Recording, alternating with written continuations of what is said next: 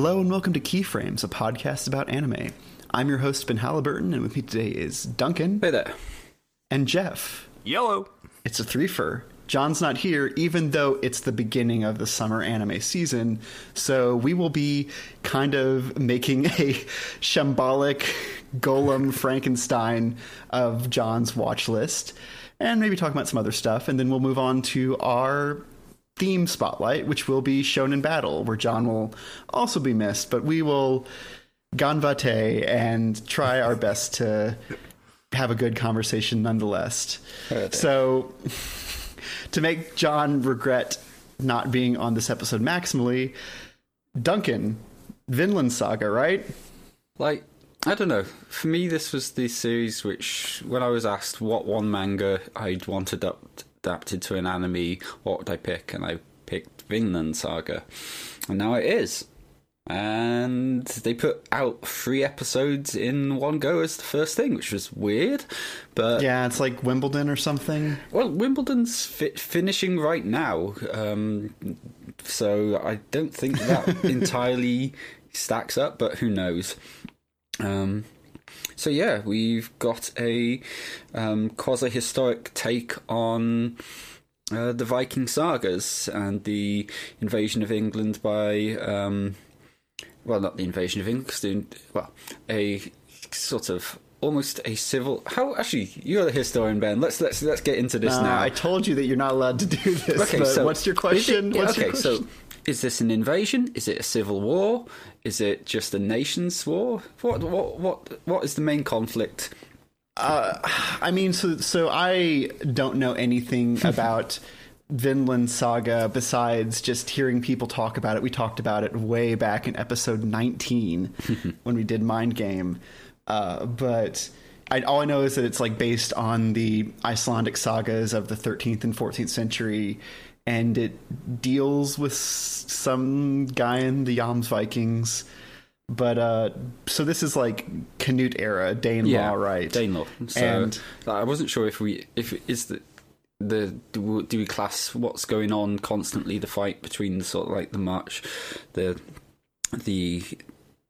all the Danelaw and the sort of more traditional lords of England as like a civil war, or is it like a slow burning invasion? Or I mean, that's actually an interesting question. That's probably not entirely germane to Vinland Saga, but yeah, the Viking invasions, and then once they just became one of the several kingdoms that ruled the British Isles.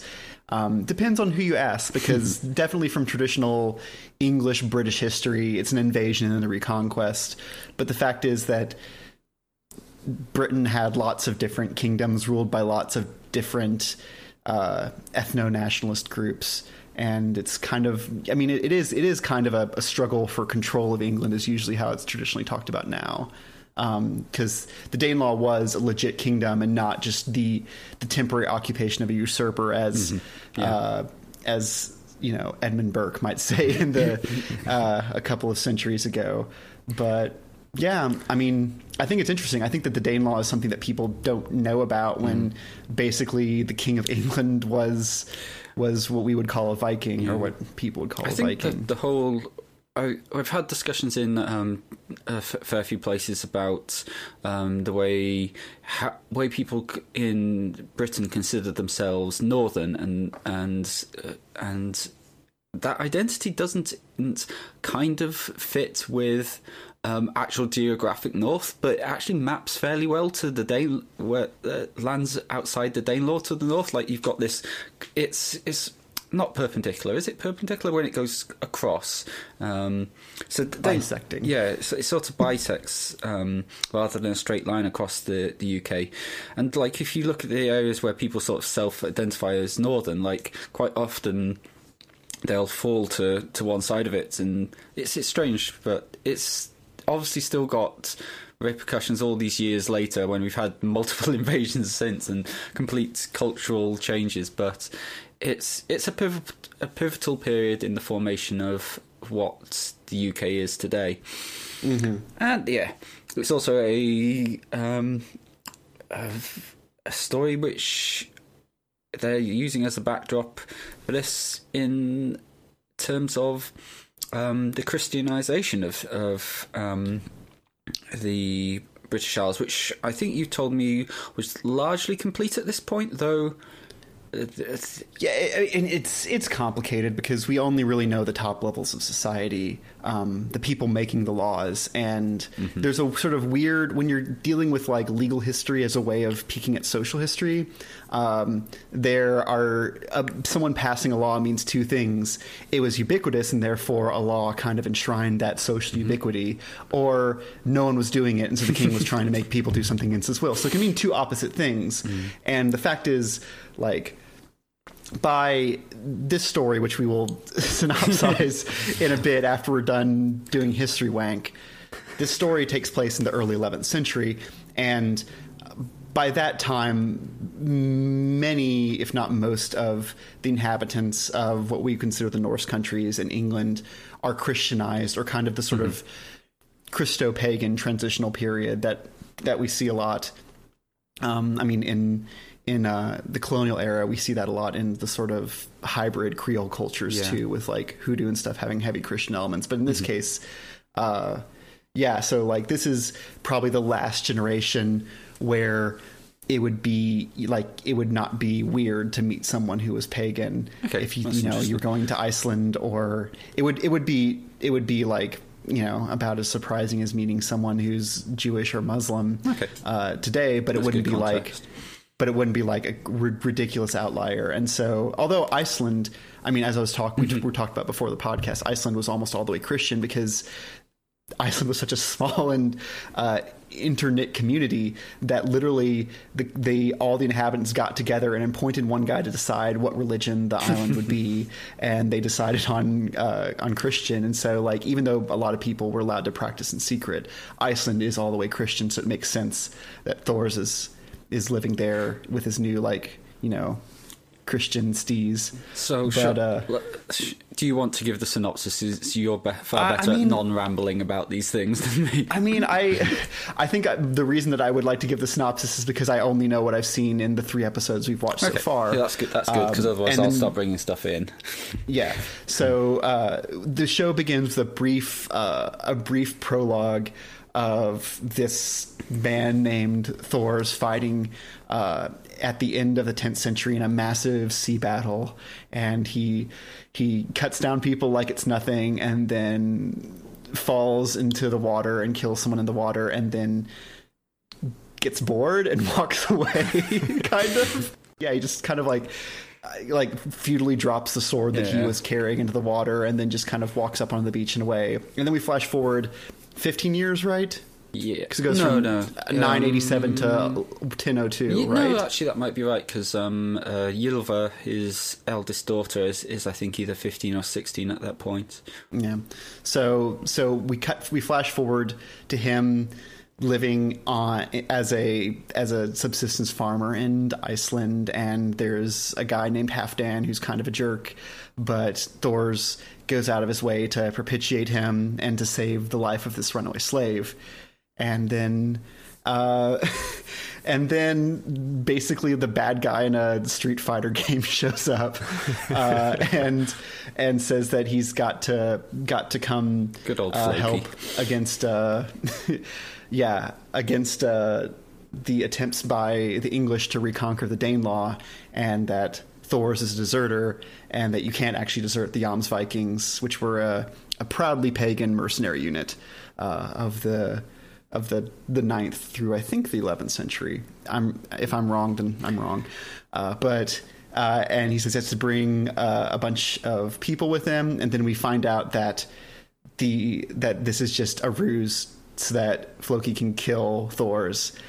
And then we see the trap closing, and that's the end of the 3 episodes. Enjoy waiting 2 more weeks for some more stuff. What you haven't mentioned at all during this is... Oh, the kid, yeah. I know he's like the main...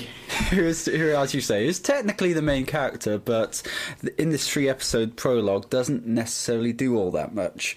Well, it's interesting because he's got a very typical arc, I feel like, for historical works, and especially like works where we'll talk about this probably a little bit when we're talking about shonen stuff in the thematic segment, but like he really wants to be a fighter, and he like thinks his dad's a wimp and just wants to fight, and his dad's like, he's like, who are you gonna kill with that? He's like, the enemy. And he's like, who is your enemy? And he's like, oh, someone probably. And he's like, look, kid, no one's your enemy. Which is maybe a tragic thing to say, given that Thor feels very marked for death. He feels like a character who it feels like he's at peace, but like also maybe that he's like already dead in a way, and not in the Fist of the North Star way. Thor's definitely himself feels like he's marked for death. Like like Thor's that whole setup of the first episode where he's at battle and being stoic as fuck and just dodging arrows and battling other people is sort of set up for this moment where he actually sort of decides, I'm scared of dying now. That this man who's just basically been programmed to be a good soldier, like even when his daughter's born, and his comment is, well, the chief wants us to have a boy child, and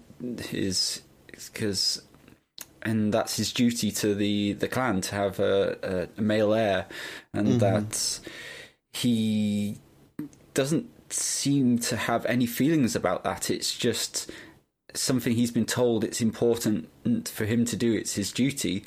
And it's only his wife scolding him and saying, right, this is your daughter, you're going to damn take responsibility for being a father to her and give her a name. And it's only sort of actually making a personal connection and having a personal responsibility rather than sort of a societal one, which makes him actually start fearing death in battle, because before then, well, he was just going out doing what he had to do. After then, well, he's got someone to come back to that he's let himself make an investment in emotionally, and that fundamentally changes is the way he sees his opponents as well. Because like we get a couple of the people he's fighting like hallucinating that they're seeing people back home after they've been mortally wounded, and what we're obviously meant to feel at this point is that fighting is a bit pointless and killing is always going to have consequences. And without going too much into spoilers, which I know you don't care about too much, Ben, but but other people do. Thor's is very much marked for death. Well, I mean, there in the sagas there is a sort of idea of being blooded, which is just like that people who kill a lot, just like the threat of their life is a lot shorter than their people, and part of that is just acknowledging that yes, a violent life tends to end violently.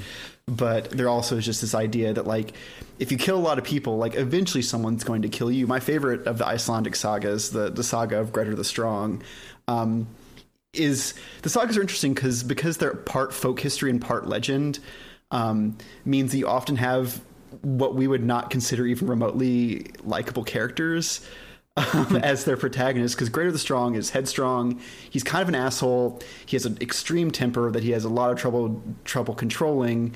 And despite like fighting and achieving like a notable victory early in the story, he accidentally kills somebody in a fit of anger and is forced to go into hiding. And then the rest of the saga is him literally hiding out for the 20 years that it would take for his sentence as an outlaw to be lifted, because if you're an outlaw, people can kill you outside of the law, but if you survive for 20 years, your outlaw sentence is lifted. And what happens at the end is like a bunch of his enemies use a sorcerer to find where he is, and then they go to the island where he's hiding with like his manservant and kill him. And then they cut off his hand because there's like no one will touch his body to bring it back for proof. Until they've cut off his hand, which is still holding the sword. So it's very just dramatic and weird and sad. And a lot of the sagas are like that, where you have these characters who are not likable or sympathetic people, but who inhabit these like very complex moral universes where oftentimes you'll do something wrong 12 or 15 years ago, and then it comes and finds you out of nowhere. Um, so yeah, I enjoy that, and it kind of. I know that I will change my mind at this point, but right now I don't like Thorfinn. I think he's a very annoying, very typical like young man where he really wants to be in battle, and he like sneaks aboard Thor's ship and doesn't really understand isn't even trying to understand his father when it comes to like why his father makes the choices, while Thor's clearly has a lot of stuff he's carrying. Yeah, I mean, you got introduced in that third episode to probably my favourite character from the series, which is Askeladd, who is the captain of a band of pirates who has been paid to assassinate Thor's. And next episode is going to be the big old fight, but Askeladd's interesting because he is this very, at best, morally grey anti-hero character, which is very hard to do correctly. As another show we'll talk about later will show, it's so easy to just do a cackling, "Oh, look at me, I'm so evil," bad guy. It's a lot more difficult to do someone who's just obviously got reasons and is just literally mercenary. And Askeladd's just great because, like, when we see him for the first time meeting Floki to set up the deal to kill Thor's, he's just sitting on this chair, balanced, to sort of like just rocking just a little bit back and forth, and just casual as all hell, while there's this 7-foot tall Jomsviking sitting across the table from him, demanding to know how the hell he intends to pull off this mission, and having the sort of cheek to demand double the payment, because he doesn't quite believe that he's been told the truth by Floki. And like, Askeladd's he's a character the whole thing wouldn't work without. And I think the fact that he hasn't really come into play yet is part of the reason these first 3 episodes have been somewhat simplistic. They've all, as you say, Thorfinn's this bright-eyed young shonen protagonist out there just wants to go fight, and Thor's is this monolithic slab of a man who's tired with the world, and like they're very, very one-dimensional, and they haven't really had to deal with any consequences of their actions. Yeah, I mean, I do.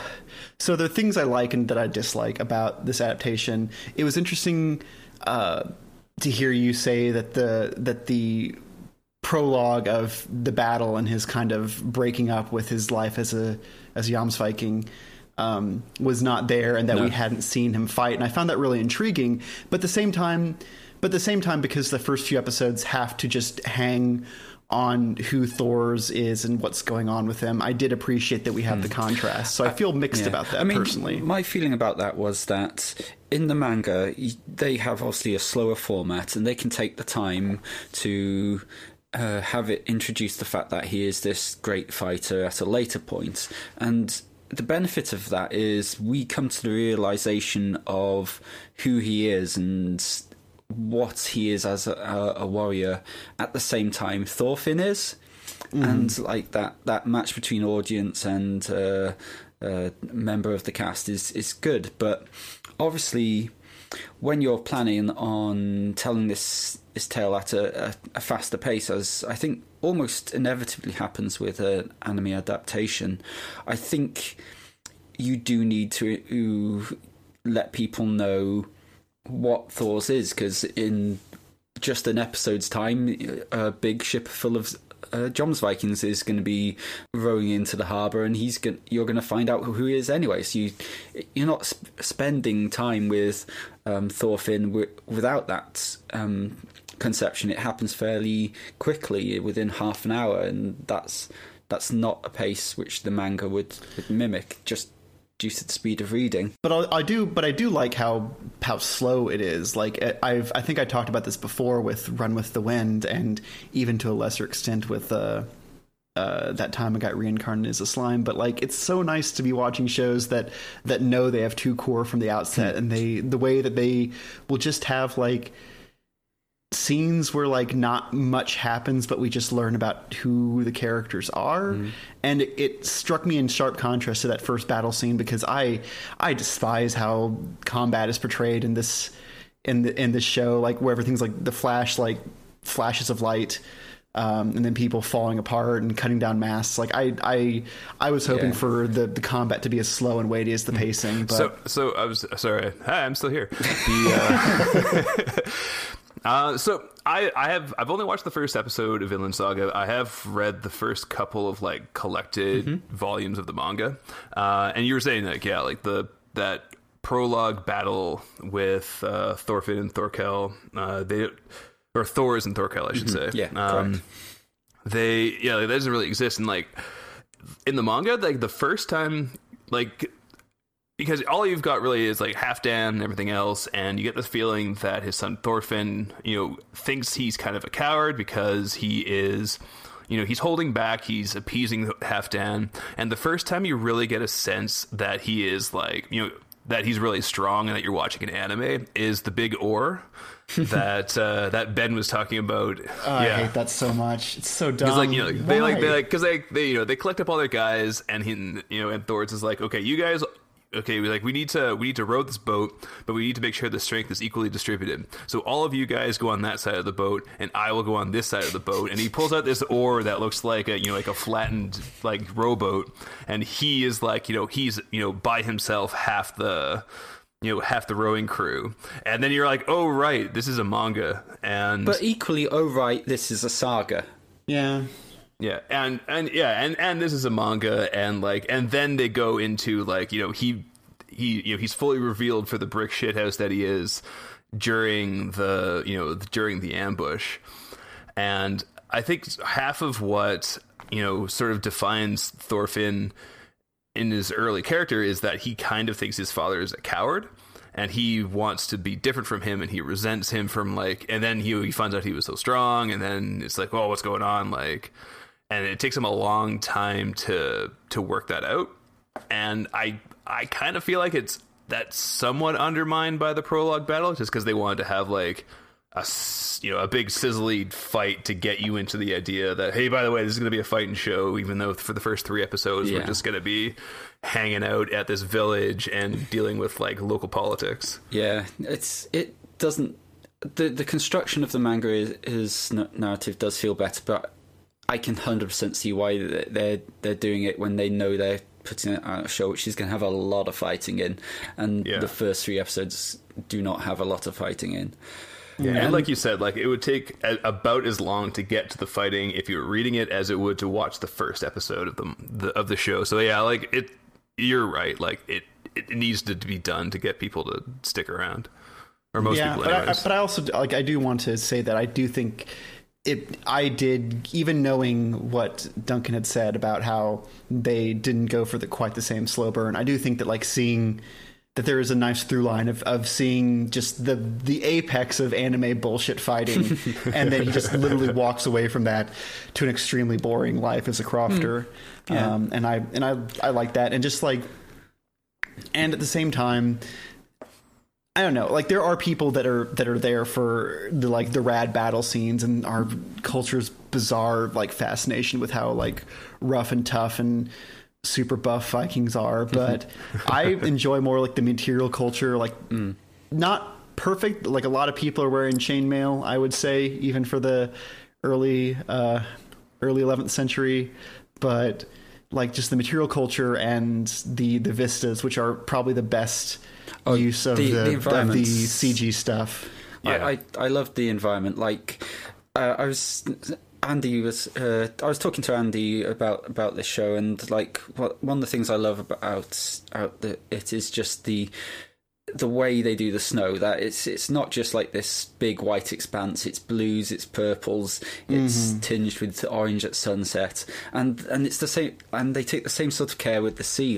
It actually has different moods. It's not just this repeating pattern of CGI. You have scenes where it's this flat, almost mirror-like surface, and you have scenes where you can see currents pulling in different directions and waves moving at cross purposes, and you have scenes where it's huge cresting waves with lightning reflecting off them, and it's nice to see them take the care about that. Of course, occasionally then you do get a CGI Viking boat sort of gliding across the waves absolutely perfectly out of a cove, but let them off now and then.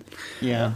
I was thinking also about the Leif Erikson, who is kind of an interesting character to have alongside Thor's, as he is genuinely just like not a fighter in a way that Thorfinn despises, but he likes Leif. So. And he tries to get it across to him, doesn't he? He has this whole story of how sailing in Iceland is hazardous in a way that it's hard for most people to imagine that. Right, because I was going to say the pack ice thing where he's caught there, and it reminds me a lot of, if anyone here has watched The Terror, probably the most like upsetting and like visually traumatizing thing in The Terror is just like the endless fields of pack ice, and how it's just literally just a sheet that you could walk on forever, a desert made of water, that kind of like really does drive home the idea that the sea is not just, again, repeating CG textures of water patterns shifting into light.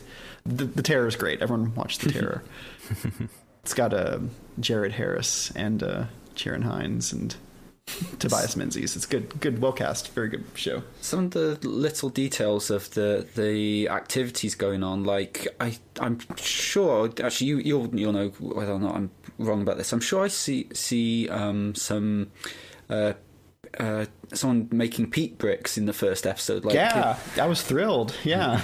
It's just like I remember that from GCSE. It's like, yeah, that's a proper historic thing. Yeah, and then you've got like all these dozens of little details, which seems to be very painstakingly done. Were there any like big obvious missteps rather than No, I didn't see it. I mean, like I said, the main thing, and this is just something that I've learned to expect, is like, even into the end of the 11th century, like chainmail was extremely rare, and only like the upper tier of knights would have it, and like basically everyone has chainmail, and the Jomsvikings look ridiculous with their quote unquote uniforms and stuff, but I take that as anime stuff rather than just like people would not understand a military unit that did not wear uniforms, is I guess what I would say. It's just a necessary thing where the military means uniforms to us when that's something that only really came together in the 18th century or so, 17th or 18th century. But yeah, I mean, like most guys fighting would have looked like the guy that like pleaded to his parents when Thor killed him in the first battle scene, just like a shirt and maybe a helmet and a shield. But no, I mean, I'm enjoying the material culture stuff, and it reminds me a lot of the History Channel show Vikings, which is a terrible show full of just like purposeful mistellings of history, but at the same time, like someone there, the chief of production design, one of the producers, really knows what they're doing and knows how to make these like really just beautiful, accurate, like all the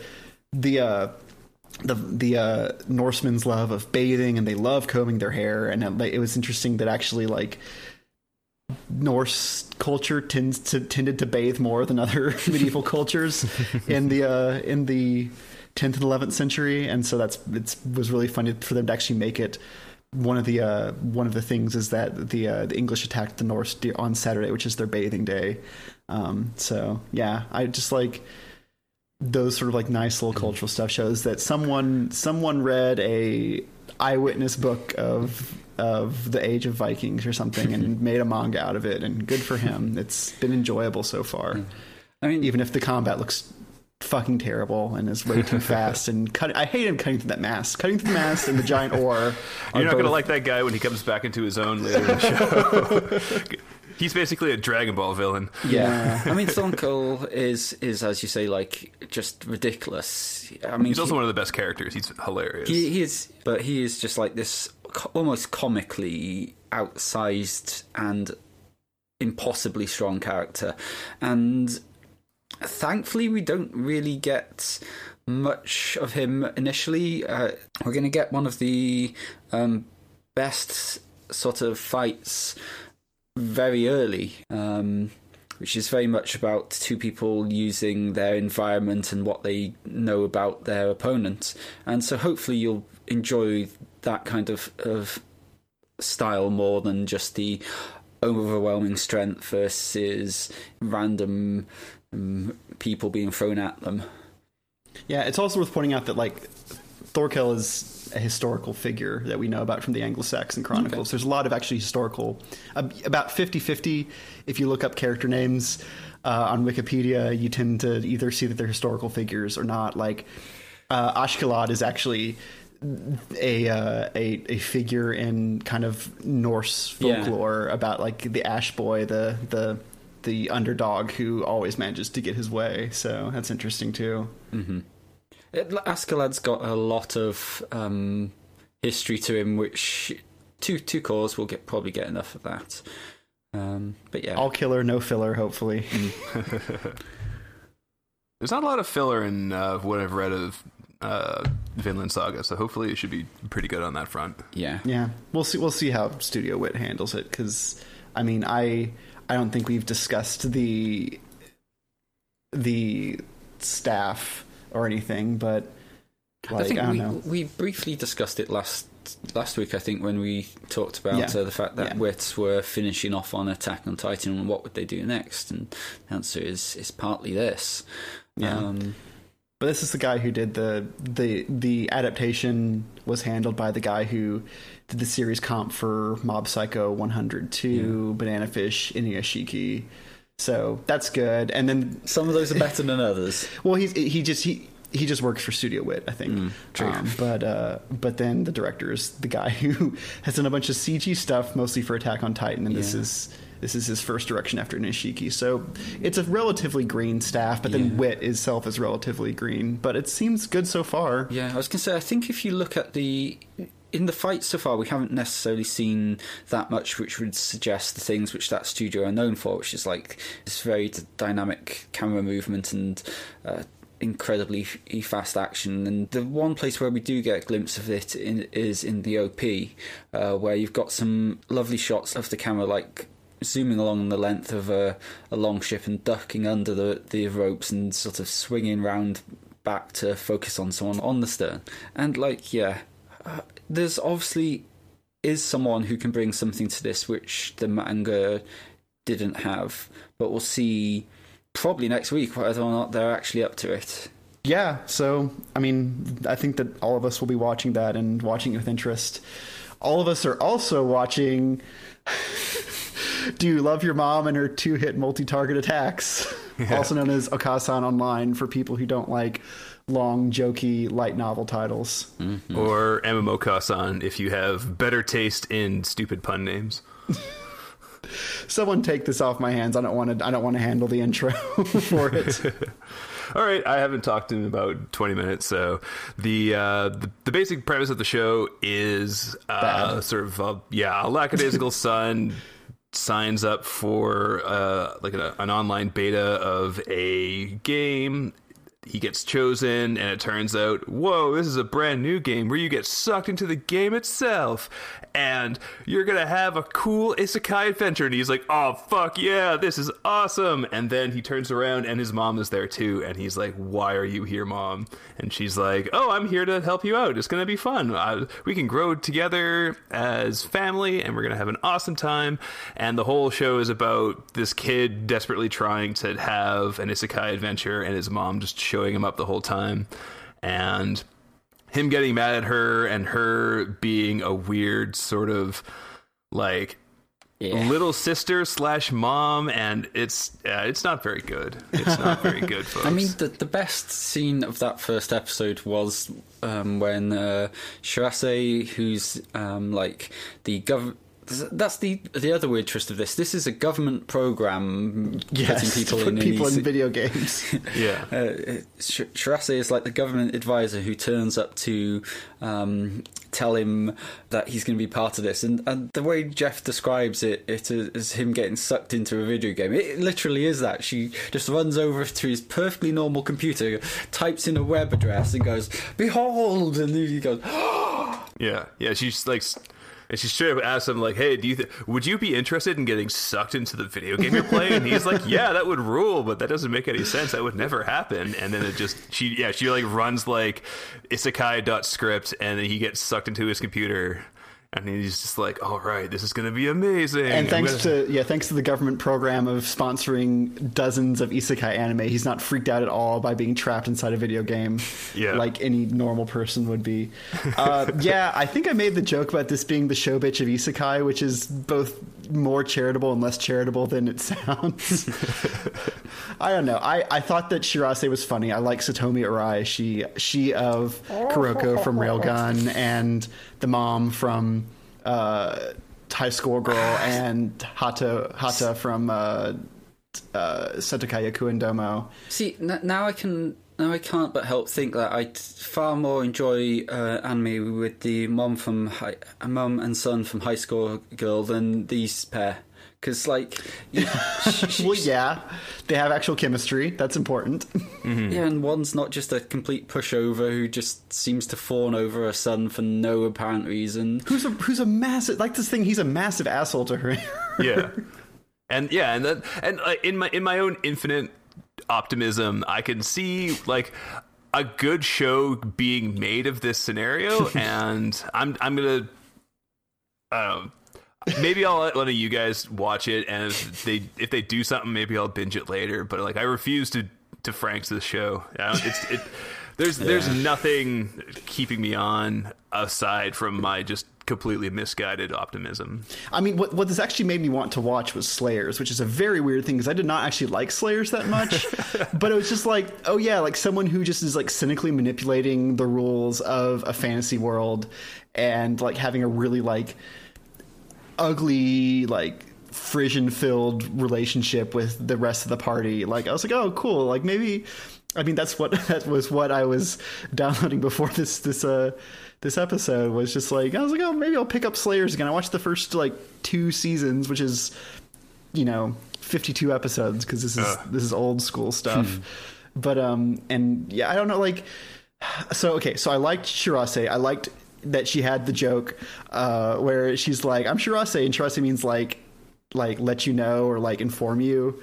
So she's like, I'm Shirase. She's Basil Exposition. Yeah, she's like, I'm Shirase, so I'll inform you about everything. And he's like, you made a joke with your own name. And she's like, I've been teased about it since I was a little kid, so I've decided to own it. And it was like, that was funny. And then the other thing that I actually liked was when the king, the like account formation king, had to like he's like, I'm making you guys accounts, and the son is like, oh, my mom doesn't understand any MMO stuff, and he's like, do you know what an account is? And she's like, oh, is it like, and then she like has like her fingers, it's like oh, account. And I was like, oh, hey, that's a really basic pun.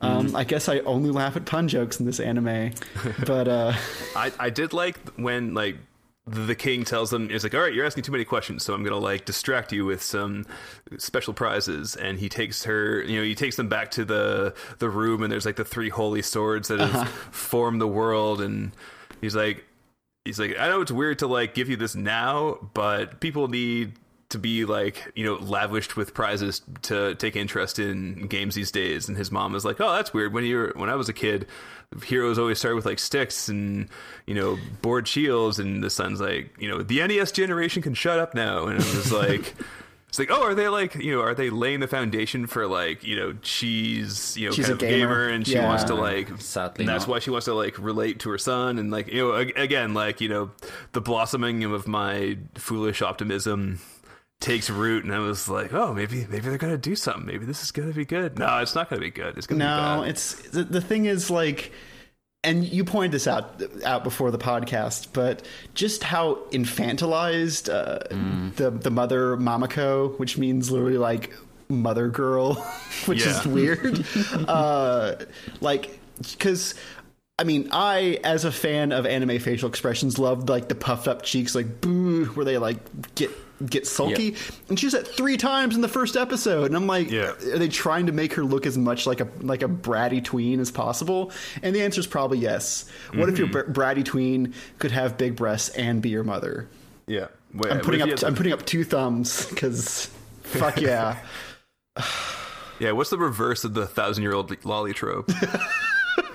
38-year-old, 10-year-old. No, and that definitely does exist. Like that is definitely a thing which pops into. I think anime. we call them Jacks actually, after Man. Robin Williams. Oh, okay. The She late got, Robin she got Williams. she got bigged and Yeah, like yeah. She got hangst, and then had a kid. yeah. Gross. Okay. Do you love your big mom?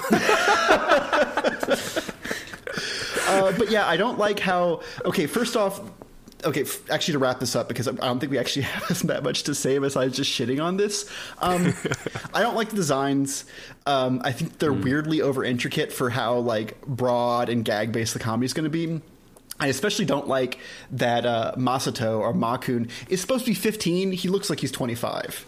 Like he's as tall as her and like is fully built out. And when he gets his shirt off, he'll probably have abs because this is a power fantasy. But yeah, it's weird that he acts that he's like the adult at 15, and his mom, who is presumably at least in her 30s, is the kid, and he's also just a raging asshole to her and is like never nice to her, and she had to like basically start crying for him to be nice to her at the end of this episode. And it's weird. I don't know if I can sit through like 12 episodes of this. Yeah. I don't love he doesn't love his mom and her 2-hit multi-target attacks. Yeah, he resents that. That's the thing he hates most. All right. Well, the rest of you have a few episodes of different shows in common. That's all I'm watching this semester because fuck, I'm so tired of grad school. Are you watching Fire Force? Since we're still into like in the light popcorn phase of the discussion. I did get 2 episodes of that done, so yeah. Okay. Yeah, I mean that's all it's out, so you've watched all of it as far as I'm concerned. And what do you think? Mr. Guy who doesn't watch shonen shows. Yeah, definitely not into shonen. So this is a shonen battler then, is that what you're telling me? Because I'm not sure it is a shonen battler. I don't from what I've been led to believe. So far, it's a shonen battler. It's giving me like strong Naruto energy, where you have this kind of like society or at least organization built around a bunch of people with ridiculous magic powers who are also kind of part of the civil infrastructure, and the and just like you have the hot-blooded transfer student kid who has like the born in power and everybody's scared of him, but he wants to prove that he's a good guy. And then you have the cool-headed fucking knight, and everybody loves him, but he resents him, and there's a big rivalry between them. And then you have and you have like strong girl and buff dude and mega neck like Iceman like lieutenant, and it's definitely of a type, but so far it's been pretty good. I mean, so what's the premise of this? Before you get too much further, I know that there's fire, I assume. So the premise of this show is there are we're in some kind of like unnamed fantasy world. There is a rash, like 2 generations ago, people started spontaneously combusting and being possessed by like fire demons, basically.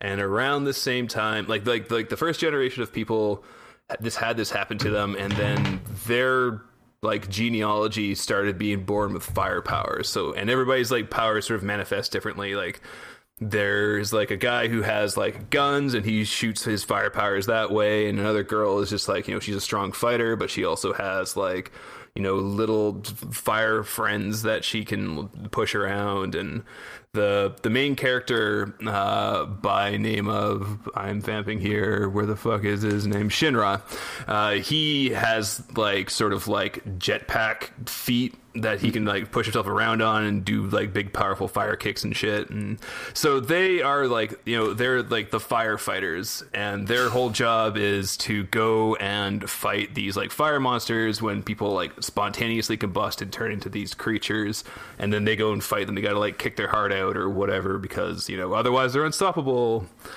And that's the basic premise. And it's a lot of the show is like their downtime between and the interpersonal dynamics, again very much like Naruto, where it's about their their training and they're proving themselves and they're making friends. Again, not at all like a shonen battler.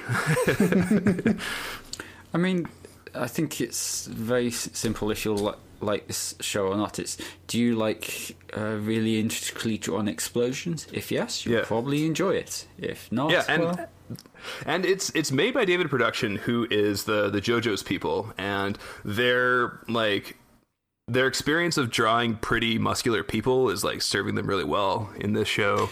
The action's really good. The animation's really good. But on that, I can't remember. One of the people on the animation team was one of the main animators on season 1 of One Punch Man, I think. Or was it Mob? Oh, okay. So yeah, there's definitely a pedigree behind the animation. Yeah, it's not as good as a Bones animation for sure, but like it is well done. Like especially the action is really nice. It's, in terms of the character design, it has a very clear lineage back to Soul Eater, which was the other the mangaka's first big series, which aired about 8 years ago. Something like that. But it's a very exaggerated, quite muscly. The as you say, muscly men and women is something they are very happy to do.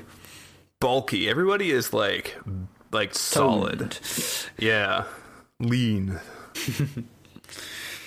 And as for like the production design, I really like their battle firemen like uniforms. Like I like that, you know, the bright high visibility lines, you know, mixed with like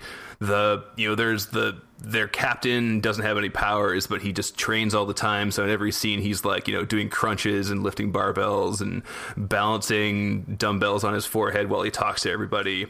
And he's got like sort of a mix of like knight's garb and like fireman's equipment. And he has like, you know, a shield that's a battering ram and a fire axe that shoots a little spike out of it and like stuff like that. It's you can definitely tell that somebody's having fun with the production design. Yeah, and everybody has like, and like I think we're probably gonna. Oh, and there's like a nun who I'm not really sure why she's there, but she has like a nun's habit, but it also has the like, you know, the rebreathers and the heavy material and the high visibility stripes, and I find it charming if very dumb. And again, like a, you know, like Shonen Battlers. I mean, they live in a giant cathedral, so obviously there's some sort of religious, quasi-mystical thing going on with it. Yeah.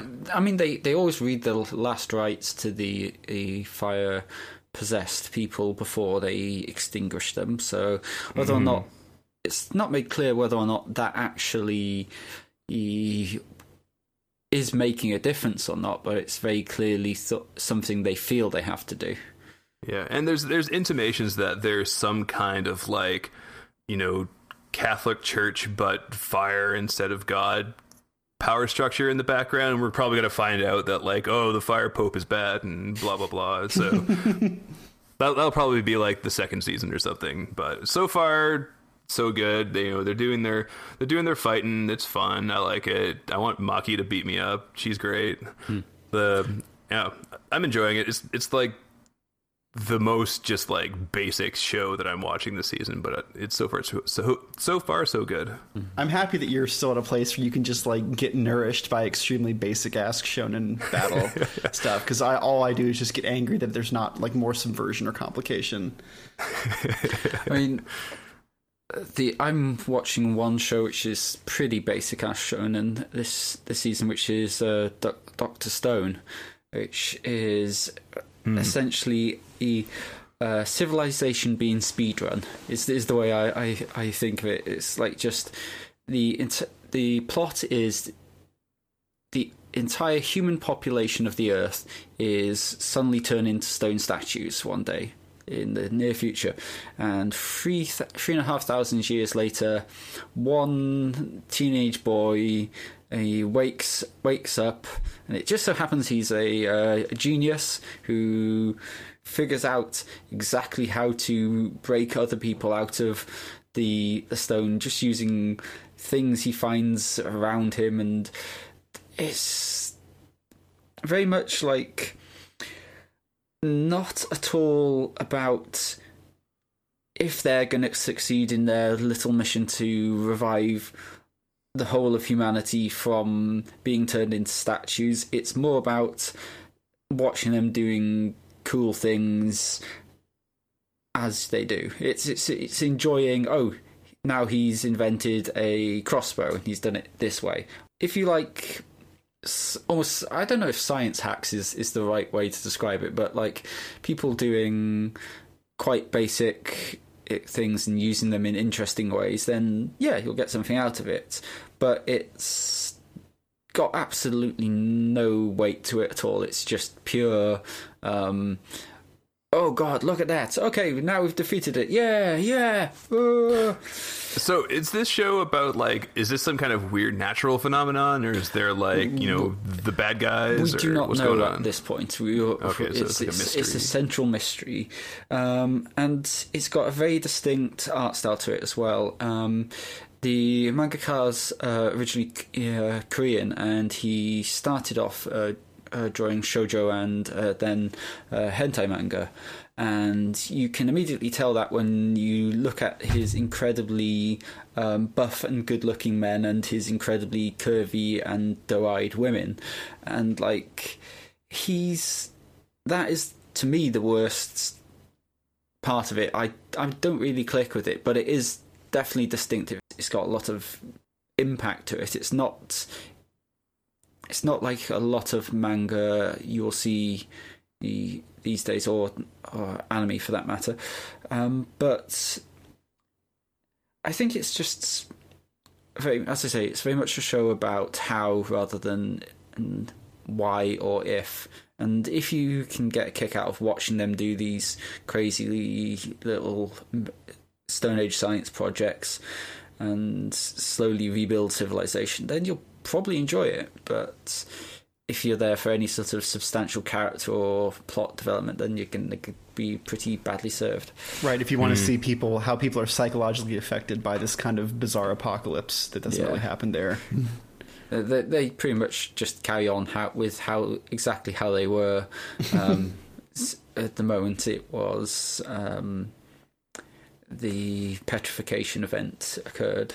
And like it's one, I don't know whether you could is that they're like, so one perhaps interesting thing about it in terms of its structure is that because they are waking up who they choose from this thing.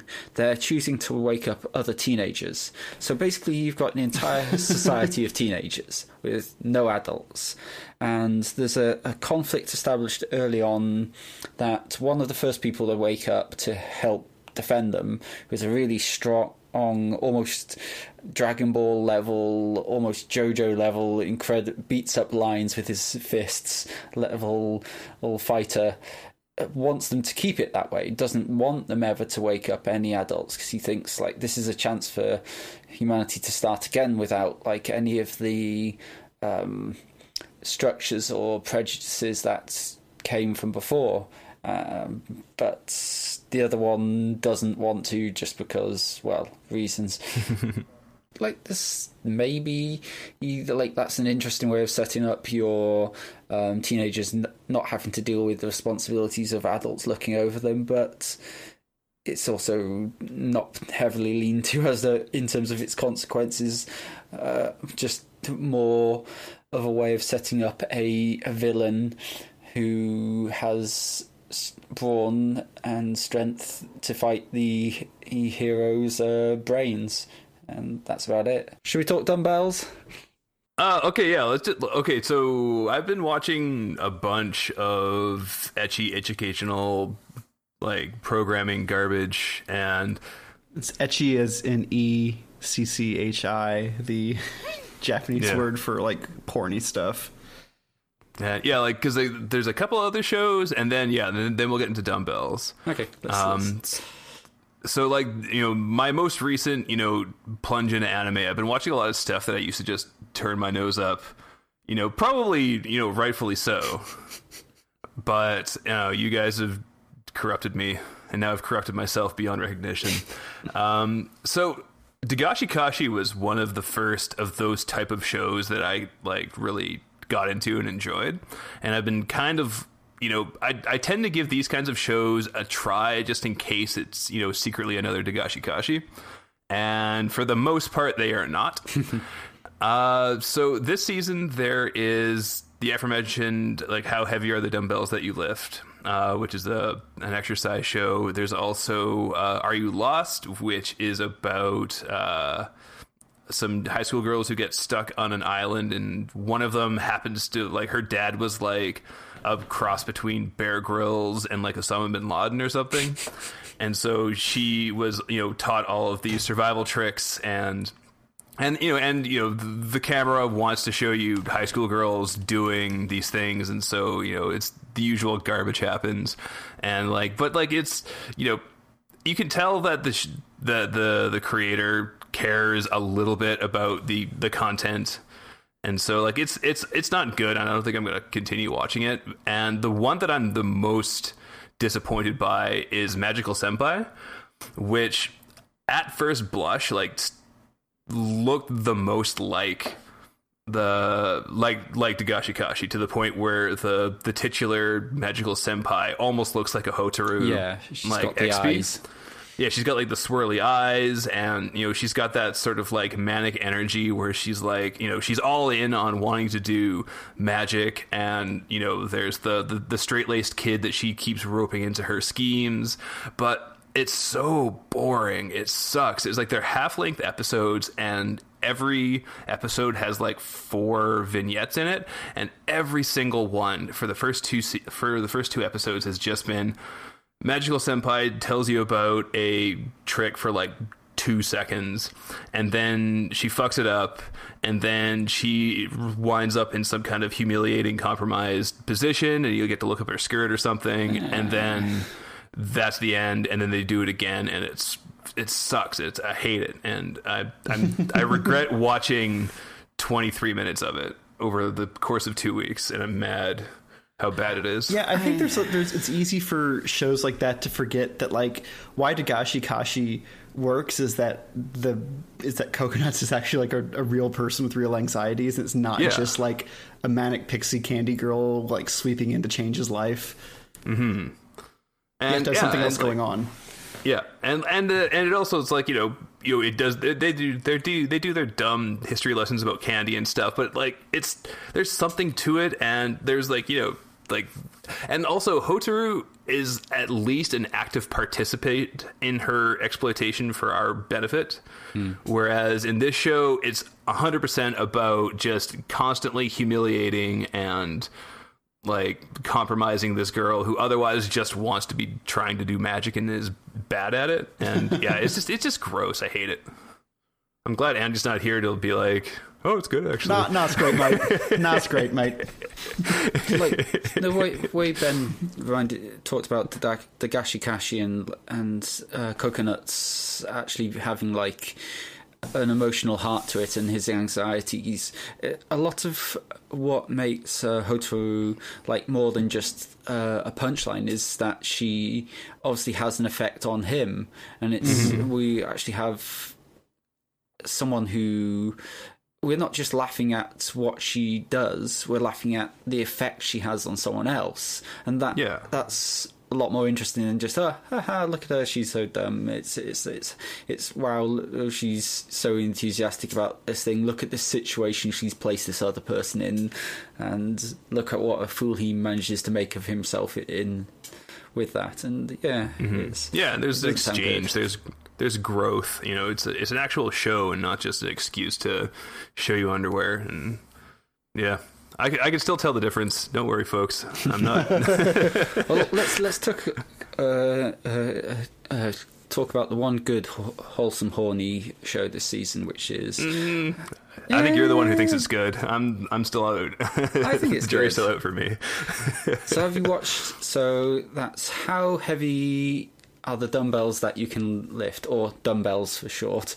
So have you watched 1 or 2 episodes, Jeff? I've watched both episodes. Okay. So the short synopsis is, Hibiki decides she wants to lose a bit of weight over the summer. And so she notices a new gym is being opened, and so she goes down to Silverman's gym and gets an introduction where she meets her perfect classmate, who's like a raven-haired beauty, and they get taken. Yeah, he may cut everything. Yeah, and they get taken on a tour around the gym where they meet Macho, who the instructor, who on the face of it looks like this slim, very handsome young man, and the immediate reaction of both of them is, "Ooh, what a hottie," and. Well, he's like yeah, guys, like everybody in the gym are these like giant muscle monsters, and then Hibiki is like, oh man, I don't want to be here. This is gross. And then she sees him, and he's like, oh, he's like a shining prince. I wanna be here anyway. After all.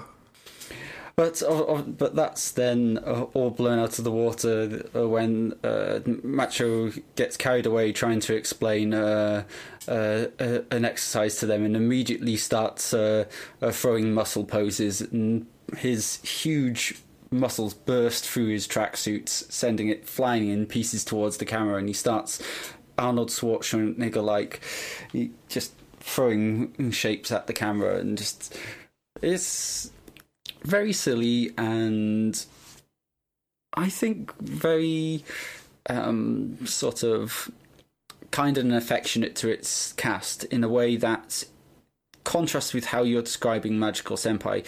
I don't think it ever really laughs at anyone apart from perhaps Macho. I don't think you really get it taking the mick out of Hibiki or any of the other ladies who appear, and I don't know. I do feel like it seems to genuinely see exercises like this thing where there's the reasons people start exercising, which is almost always like, okay, I want to lose a bit of weight. I feel unhappy with myself, and then there's the reasons you keep exercising, which is you make social contact with people there. You find that having a routine helps your life, and like.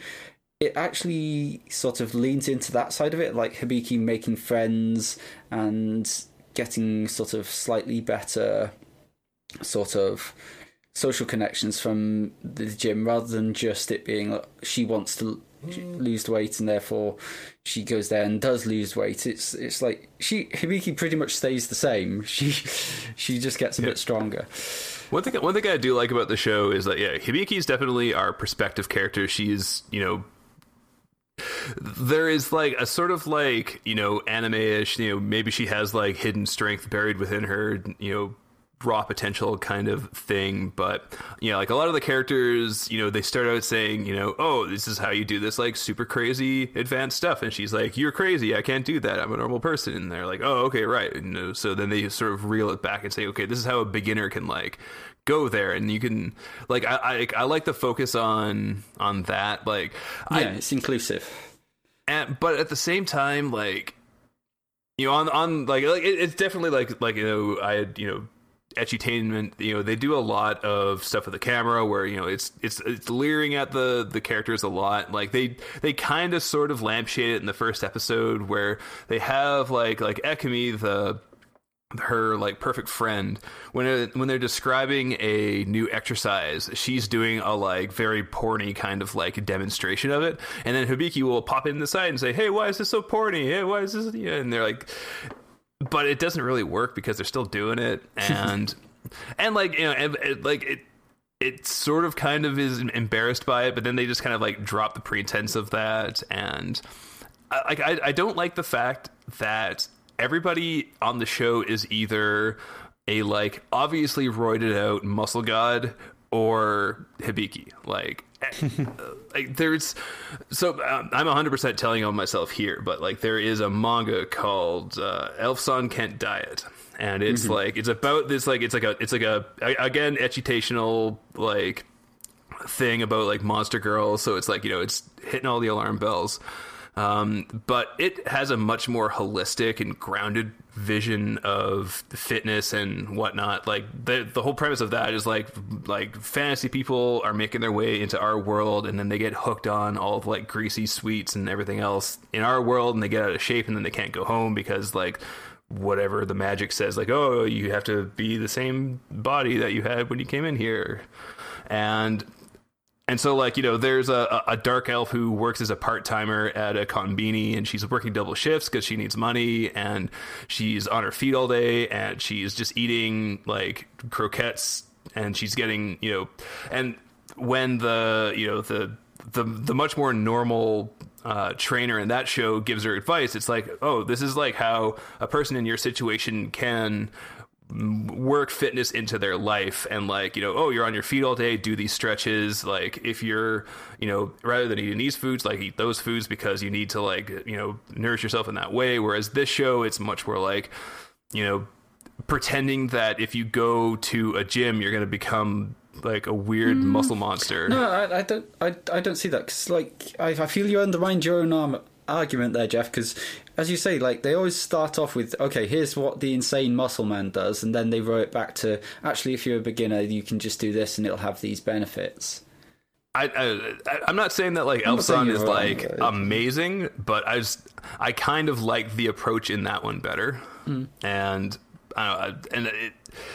this one still, and like I was saying, like Hibiki is, you know, she's terrified that she's getting fat, but like the way she's drawn, like she just looks like an extreme, she looks like a swimsuit model rather than a runway model, and that's her like giant hang up. And they don't really seem to be pushing back against that. Like they don't really seem to be talking about like fitness for like feeling better and things like that. Is her hangups are 100% framed as she's fat and she wants to get thin. I suppose once again this is a problem with me having read a fair few chapters of the manga and actually feeling like it does at least do some of the things I've said, and maybe I'm projecting back onto what's being shown rather than what actually has been shown on screen so far, which you may well be right that so far she's only just been, here are her anxieties, here's her doing some exercises. We're not really seeing her so far becoming more accepting of how she is. And there's I don't know, like that's one bad thing about gym culture in general, is that it can have an aspect of people being unhappy with themselves, but equally as it is, it's women looking at the strengths of each other's bodies and saying, wow, you've got an incredible six-pack. And that's not something which often comes up in anime, as like women being sort of proud about what are muscles and strength.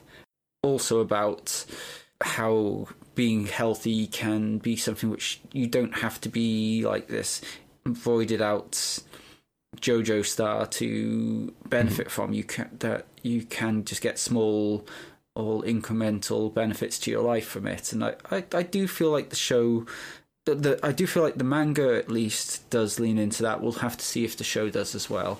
Because I will say I do think the show is more porny than the manga is, partly because the manga tends to just cap off each sort of instructional sequence with just one like slightly sweaty shot of the model looking tired and slightly skimpily dressed, and whereas this has an entire sequence of them performing the exercise shot from very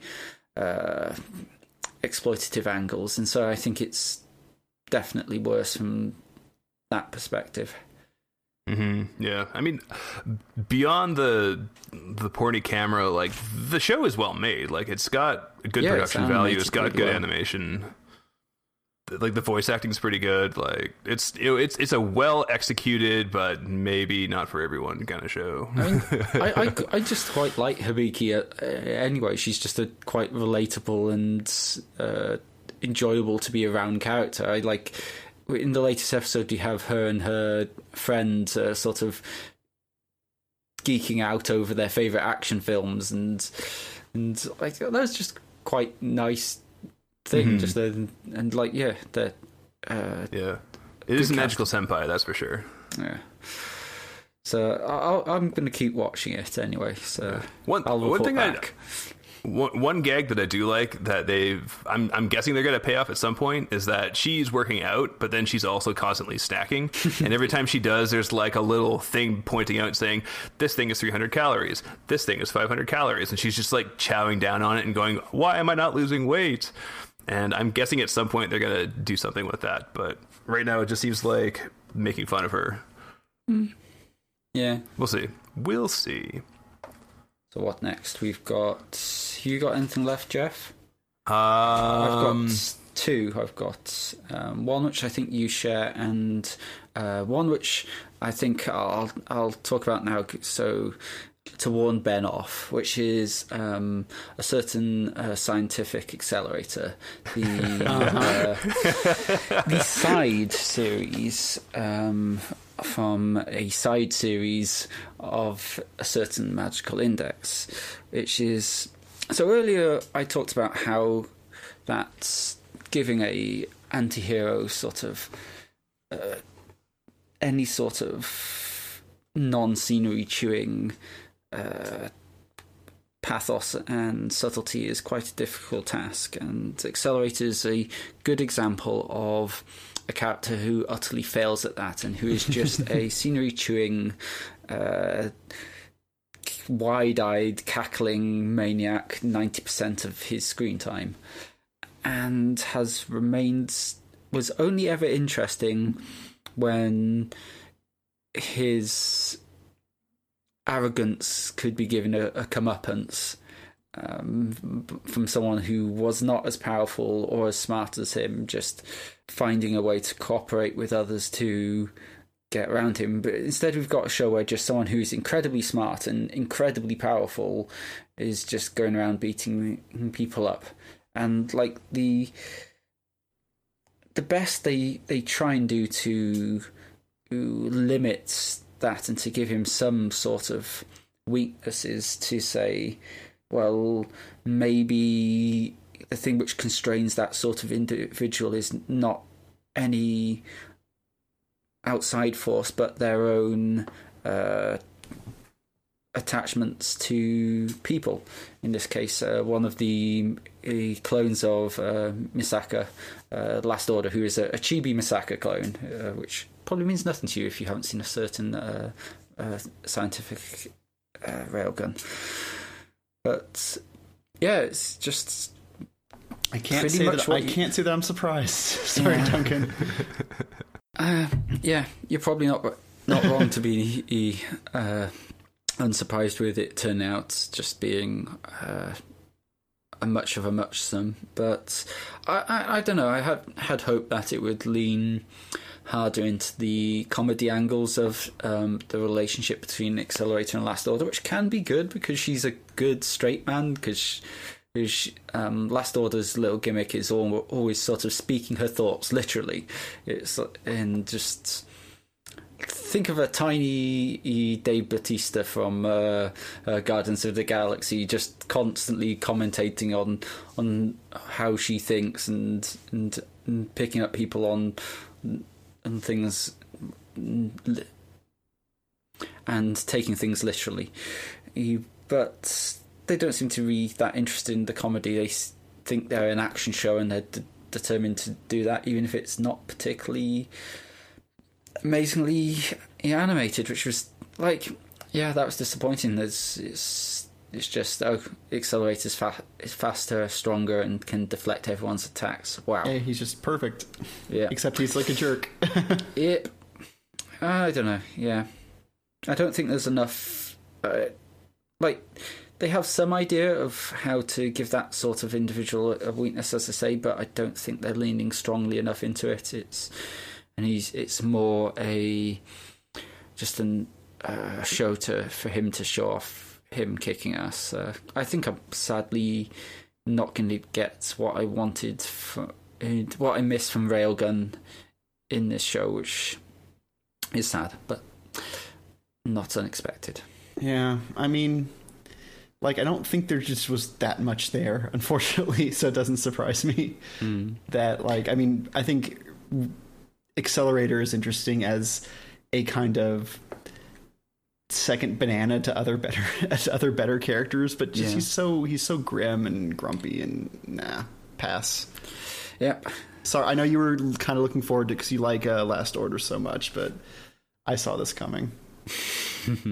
Yeah, but it's like the best thing about the whole Railgun series was always the supporting cast, whether it was Last Order or Kuroko or Satan. Not Satan. Satan's no. Satan, yeah. Like that was the people which made that cast work, but this is just it's got the same problems as Index does in that it focuses on a boring male protagonist and not on the interesting female ensemble cast, and well, that's probably why I'm dropping it. Gotta do what you gotta do. So, speaking of interesting female ensemble casts, Jeff, you've also been watching O Maidens of Your Savage Season. Oh no, so in your Savage Season, not of. But watching this show makes me feel like I'm reading a teenager's diary, and it makes me feel like a creep. And considering all the shows I've already talked about today, let alone the last year or so, that's saying something. Which is not to say that it is a bad show, but man, oh man, do I feel like it's not for me. So you tell me about why it doesn't work for you, because it definitely did work for me. I'm not even saying it doesn't work. Like I can't say that the show is badly structured. I can't say that it's exploitive. Like it has a great respect for the emotional well-being of the characters. All of them have, the basic premise of the show is that there is a high school literature club of 5 girls, and they're in the prime of their station, and they're all sort of like, waking up and discovering that they have bodies, and that their bodies are telling them to do things, and they're freaking out about it, and their sweet childhood crushes are turning into men, and they're all sort of dealing with it badly. And the primary character, her next door neighbor, who she's always seen as like this like charming little kid, is growing up, and she's starting to realize that she has feeling for him.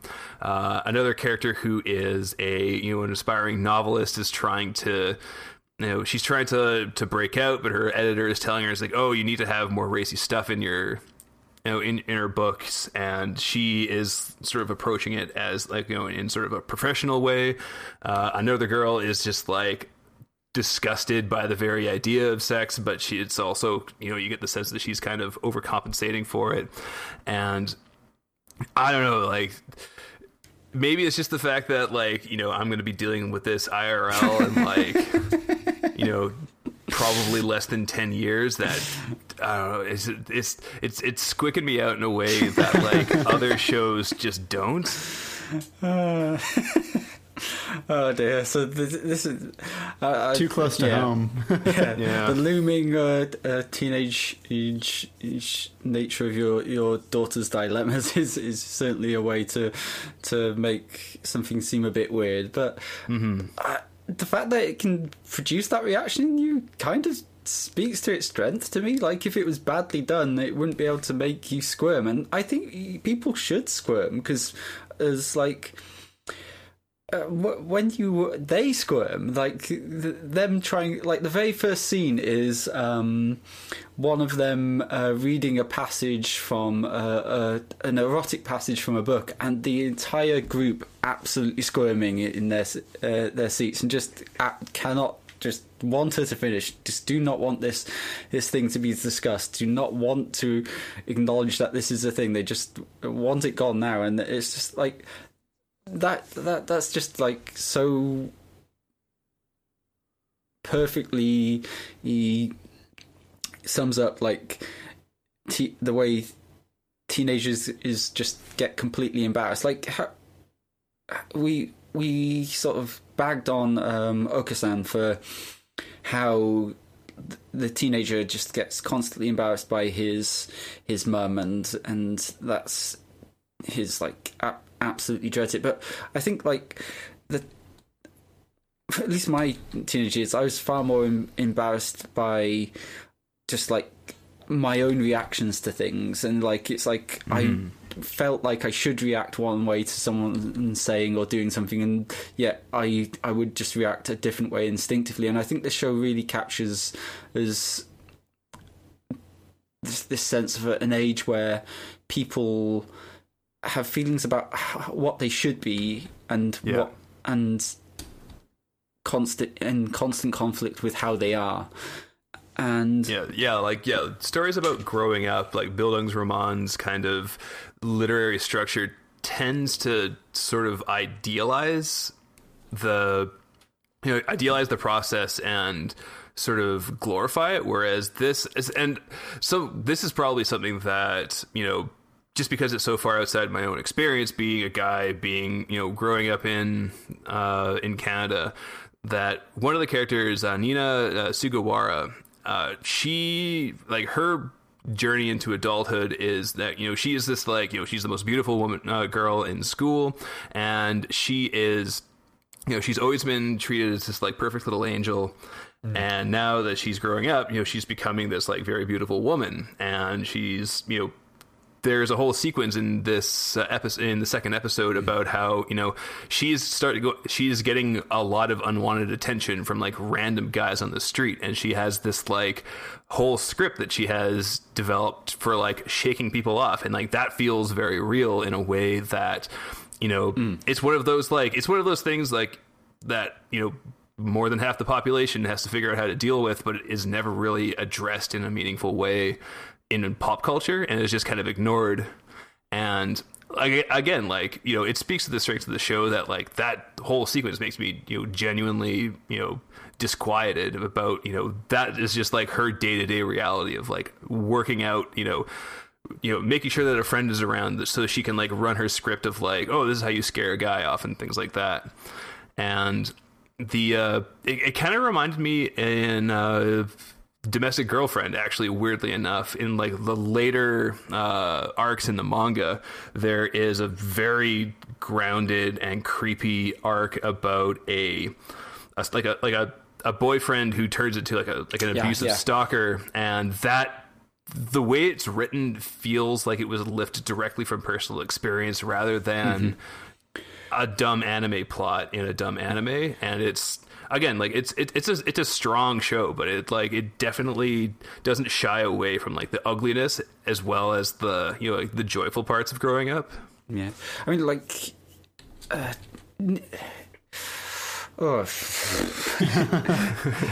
it's like Nina's a really interesting character because she gets some of the absolute best lines, partly because she's the only one who, because of her training as part of a drama troupe, she has a performative aspect to her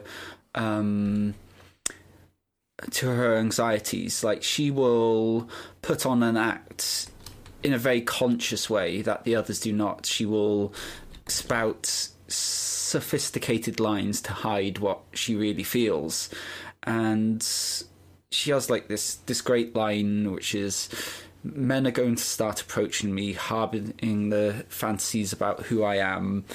And it's like this, very much something which I've never had to sort of deal with, this idea that people are going to look at how I dress, how I look, and immediately come with some idea of what I am, not just as a person, but as an object of sexual desire. And, like, the fact that they're addressing these the male gaze really early on is interesting. And I don't know, it's written by Mayo Okada, which we mentioned last week. Like, she's very much one of the most prominent, at least, female authors in anime. I mean, this was a manga she wrote, which is interesting. Like, this is her own adaptation of her own manga, and so it's a woman's voice adapted by that woman how she wants. She's got enough clout to get this made how she wants. This isn't going to be filtered through anyone else's whims. This is going to be a show which is very much the story she wants to tell, told how she wants to tell it, and that's something which I just don't think we get at all, really. And it's and I also get the sense that they're also going to start getting into the troubles on that side on the professional level too, because there's one character, Hongo Hitoa, who it seems like they're laying the framework for just like the overt sexism and misogyny of like the pop culture industry, because she's trying to be an author, but her publisher, a guy, is like, there's lots of other pretty girls trying to get their books published, and you should come down and meet me in person. Your last book seems like it was written by a 40-year-old version, so you need to have more sex in it. And he knows he's talking to a high school girl, and that from several confessionals from women who have not been treated very well that have come out in the last few years, like, that is absolutely like the grooming and the exploitation is very rife all over the place. Yeah, so I just think it's astonishingly well performed and constructed as well. Like, it's the voice cast are all excellent, and its art style is this almost watercolor effect throughout. It almost looks like you're constantly in mist and steam, which, like, fits the theme of the show. It's because I wonder if they're using a texture or a filter on the colours, because I don't think they're even. They're not even tones. They have slight areas which are bright, just a tiny bit brighter, like water splotches, which is why I think watercolour. And it's also quite delicate in terms of its line work. There's no really thick lines. It's all a very thin line, and as you say, it's got this almost washed out mist, but it's bright. It's very rarely dark. It's still very bright, but it is all like too bright, overexposed. Yeah, it's very reminiscent of the color work that's done for the manga, if my Google image search is not lying to me. Yeah, it's, as you said, I really think it's worth watching if you. Yeah, I'm not going to drop it. I think it looks pretty good. If you want a show which has characters speaking with what seems like a very authentic voice about very real problems, but not in a preachy way. It never sets things out as like, oh, this is a dramatic thing. This is just like an accumulation of small cuts and annoyances which are just holding these people all back and putting them in situations they don't want to be. It's never like it's never the overwhelming flow of the series. It's just more like oppression by 1,000 cuts almost. But it's not all it's not just a bummer, which is I think also important. As much as you're bummed out by it, though. They're a very enjoyable group to be around. That they all look after each other almost too much. Like, I do wonder if we're going to actually get any conflict within the group, because they do just seem like the best of pals so far. And like, there's even like the main disagreement has been like, because one of them keeps talking about sex and the more prudish one is offended by it to the extent she doesn't like, because Nina will say sex using the English word sex, and she's just like, you can't say it that way, it's too raw, it's too gross, you have to call it something else, like you can call it like the suffering of erotic experience. And it was like, wait a minute, that's sex. She's like, no, it's affected by brain. And I do love like that's the solution they come come out with at the end, which is from now on we're going to refer to it as SEX. Yeah. Just that they take all the impact and mystery out of this word by just making it into an acronym. Yeah, it's pretty good. Mm-hmm. Cool. Anyone else got anything else they're watching, or is that all? I got one thing. Wasteful Days of High School Girls. It's good. It's Nichijou. It's Azumanga Daioh. Just watch it. It's Daily Lives of High School Boys. Yeah, it's just that, but it's a good one of those. So no, Daily Lives of High School Boys is good. I mean, yeah. I've got Kanata no Astra, which is just basically anime lost in space, and I don't really have anything to say about it at this point. It's just been okay for 2 episodes, and I'll see if it develops. And if not, I'm just going to drop it because it hasn't been outstanding in terms of its animation, and it's been really generic in terms of its cast. We'll just see what happens. All right, should we move on to the theme? Yeah, let's take a break and then come back with our theme discussion on shonen battle anime. This is the ultimate showdown of ultimate destiny. Goodbyes, bad guys, and explosions. As far as the eye can see, and only one will survive. I wonder who it will be. This is the ultimate showdown of ultimate destiny. And we're back. For the second half of our podcast, we will be covering our tropes and themes spotlight, which is shonen battlers and shonen protagonists. Duncan, if you didn't guess from the last episode, has some questions about the genre, so I figured that Jeff and me could kind of hash out, since we've inhaled so much of this garbage that we have an intuitive understanding. I've always thought that a shonen battler is defined by 3 things, which are: 1, there are the primary dramatic action happens through fights where people with differing COD philosophies face off and fight each other, and the right person wins. Second, that there is a small core of heroes who are friends centered around a protagonist who's usually something of an underdog, but actually is the most powerful of them, even though they're the underdog.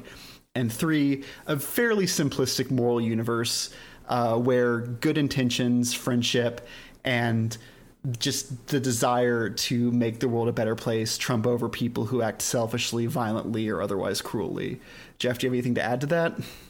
I think maybe this is more of a formalist thing, that a lot of shonen battlers are very preoccupied with their rules. Like, there's usually some kind of like game design to the world where like a lot of the dialogue is devoted to people explaining the rules of the world and how this person is like, oh, this person is a genius because they're doing this and this and combining these things to make this thing happen, or oh my god, this guy is so strong that doesn't have to do this, and his power level is over 9,000. Yeah, I mean, I think that like maybe not even just the moral universe, but just the general universe is very like simplistic and rules based. And people are exceptional insofar as they subvert format. And as the title of the genre sort of belies, like, it is for kids. Like, it replaces emotional complexity and moral complexity with mechanical complexity, and it gives you a bunch of rules that you can learn, and so that it can build on those, or it can subvert those things to surprise and delight you. Right. And so for this, because again, I've been kind of busy, I decided to focus on how these shows start out. So the 2 big shonen that I was into in like 2006 through 2008 were Naruto and Bleach, which were probably a lot of people. If they didn't get on the Dragon Ball train, those were probably their big ones. And both of them begin kind of terribly. Like, I don't think they would get away with this sort of shit in this day and age, like over a decade later. Because with Naruto, he's just kind of like a loser, delinquent, but not quite delinquent. He like does graffiti and like farts around and stuff. But then a teacher says he believes in him and says like, and I'll believe in you even more if you steal the scroll. And then the teacher turns out to be a bad guy. and that the teacher actually hates Naruto because he's secretly got the nine-tailed fox inside, and Naruto uses the shadow clone technique that he's learned in the scroll to defeat the guy, and then his teacher's like, well, you know how to do shadow clones, so I guess you can be a ninja now. And that's like the beginning of the adventures. And it doesn't even really set up anything except just that like Naruto's an underdog and that like people don't like him even though he's a nice guy and he's got something to prove to himself. And in that respect, I think that Bleach is actually better because even though, again, Ichigo is kind of a delinquent because he's kind of violent and he's got like orange hair, which is unusual.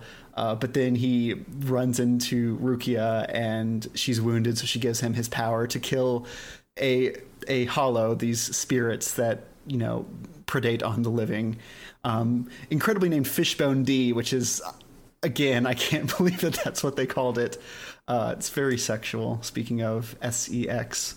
But yeah, so he defeats this guy and becomes like a part-time Soul Reaper. And that one actually does set up that like the first season, the good season of Bleach, where he's going to school with Rukia, who's kind of like a learned idiot in a lot of things, and then fighting monsters at night. So we do have these like, it's interesting that like maybe this has changed. I don't like watch shonen shows anymore, but like it used to be that it was more just about establishing that this was a relatable character with like problems like your parents say that you're too much of a goofball and you know, people aren't really respecting you for your talents that you have, even though you haven't really shown them off.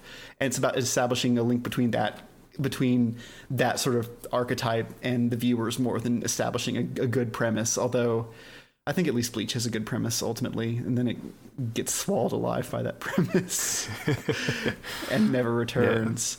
Yeah, which is like that is like the heat death of all shonen shows, where they just have to keep escalating until it just destroys itself. Yeah, well, like everybody, like his dad, like spoilers, like basically everyone in Bleach turns out to secretly be a Shinigami by the end. Like his dad's like a Shinigami, and the shopkeeper's a Shinigami, and everyone's a Shinigami. Yeah, the Spider-Man problem, where like everyone he ever knew was either a superhero or a supervillain eventually. Yeah. But it did make me think, though, because like these shows start out by establishing like a relatable character, like a kind of like quasi cipher for the audience to just invest a lot in, and just shit happens to them. Does mean that I compared it briefly to like how Marvel movies have shown that you just have like a superhero with real problems, and then you can have any story about them. You can have like a sci-fi romp, or you can have like a introspection on PTSD, or you can have like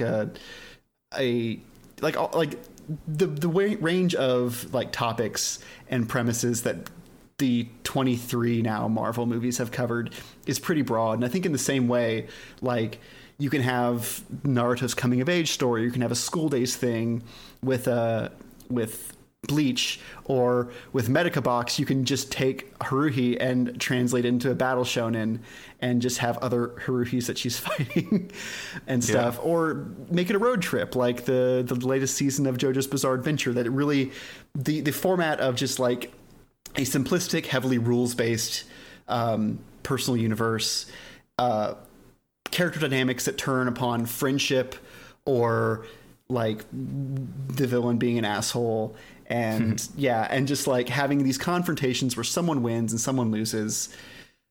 Like I think what I've said before is that the only one that kind of subverts that is it Makoto from Rurouni Kenshin, where he literally, like, his philosophy is the battle shonen philosophy of like life is all about fighting, and the person who's right wins and the person who's wrong loses, and Kenshin has to be like, you're wrong. He's like, well, fight me and prove to me I'm wrong. And the dilemma there, the interesting dilemma, probably the best part of Rurouni Kenshin, is that if he wins, he's proven Makoto right, and if he loses, he's proven Makoto right, and so he has to like win without winning. And I think like when I saw that was just like when something clicked in me, and I was like, oh, okay, I don't need to watch shonen shows anymore. But I don't know. You were gonna talk about Rurouni Kenshin, weren't you? Yeah, I mean, Rurouni Kenshin was one of the first shows that I ever watched. Like, I watched it on VHS, like 7th generation VHSs from a buddy of mine. His his big sister was big into like the fan dub scene, and so like half the episodes that I watched were almost unwatchable just because they were so artifacted. But the second season really goes into like the big cast of villains road trip kind of thing that like the second half of Trigun kind of fell apart because of that. But I love whereas the second Kenshin, half, though. I think we disagree on that. But whereas like I like that, like for me the second season of Kenshin is like by far the strongest material.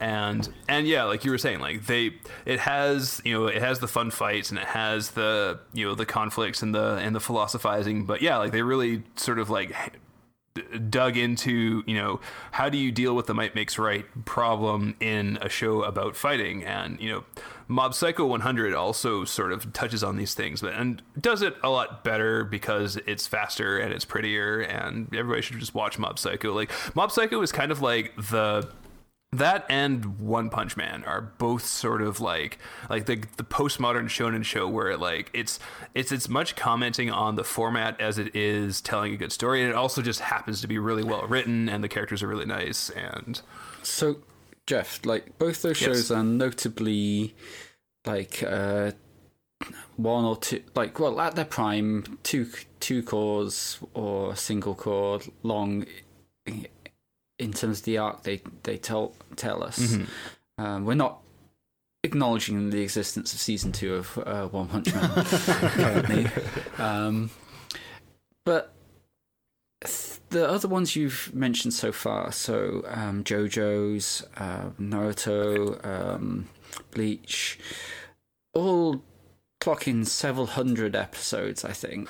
So one thing I will say, when JoJo's was brought up before, JoJo's is an interesting example of one that survives its own like it avoids eating itself by every they go longer and longer, but there is frequent sort of reboots of the series where they advance a generation, and there is a new cast of characters and a new setting and a bunch of new rules. And also Araki, just the author of JoJo's Bizarre Adventure, just cannot be bothered to stick to one set of rules. Like the first the first arc is it's set in the 1800s, and it's these like Eastern trained like monks using breath powers to fight vampires. And then in the second series it is like it's more of those guys, but now it's like super double vampires. And then the third season is like, okay, now we're in Japan and there is a punk and he has a karate ghost and we still got vampires and stuff, but now we also have this shit. And in that arc you also have possessed swords and all the other things. And with those constant resets, it allows it to just sort of cool off, like reset the escalation, change the rules, change the characters. And like that's a show that kind of like slowly morphs into being a seinen show and becomes way more interested in like moral complexity and interpersonal relationships. It's still like very arch, very weird like stuff, but it's not just like the strong kid tries to be popular by being good at fighting. So JoJo survives the curse of the shonen by just killing off its whole cast and regenerating each time, essentially. It kind of does it very similarly to the way like different doctors in Doctor Who are all quite different takes on, like you have like the basic premise is there, but you get new characters, you get new villains, you get new things, and every now and then they'll go back into the well of like something you remember, like, oh, we got Daleks again, you like Daleks, right? But you get that reset. Like you don't like Dragon Ball has the problem where we followed this one muscle idiot for 40 years as he just gets stronger and stronger, and he's like punching the like boss god of the universe into like the upper universe, so then he has to fight that boss god and blah blah blah. Whereas several hundred or it's like several dozen episodes into JoJo's, we get a high school kid in a sleepy like rural town after having one of the characters who shows up as kind of a cameo, like punching God into space in the 1940s 40 some odd episodes earlier. And In a volcano, Jeff. Don't Yeah. forget that fact. with the help of like Nazi cyborgs and shit. Yep. JoJo's is a very dumb show, but it's incredible. Yeah, but like, I think that honestly, well, I was reminded because when we talk about like the next generation, like I do think it's interesting that Naruto eventually ended, and then we get Boruto, who's like his son, and like everyone just had kids who seem kind of just like them, and then the continues. But it does feel like there is some growth, while some stuff like. It's a shame we don't have Andy on here because I'm sure that he would talk forever about how like One Piece running for 10 million episodes is not just some sort of like weird like authorial stasis like most like mega length shonen shows are. But ooh, that's another thing that we can talk about: the time skip. Yes, sometimes there is one. Yep, like because like Naruto had there was like I will say that there was 100 good episodes of Naruto. Not all at once, but over the course of like the first 300 something. Well, I mean, like, so like there was like, the beginnings, which was kind of weak, and then they went into like the Chunin exams, which was like fine. That was probably the best stuff. And then it notoriously has like 80 episodes of filler as it very slowly waited for the manga to get far enough ahead. And then they did the time skip to Shippuden, and that show was fucking insufferable. It was like, that was also good for around 20 to 30 episodes, and then they again started like killing time. Like, yeah, at least with Bleach, when they ran out of manga, they're like, okay, we're gonna do a flashback now. They literally like stopped in the middle of a fight to be like, flashback time to something unrelated, see you later. But like, yeah, and that's when I quit. I was like, okay, you guys don't respect my time. See you later. But yeah, and Shippuden just like they fought the same guys for 25 episodes. Like I had this one sequence burned into my memory, and this is right when I quit.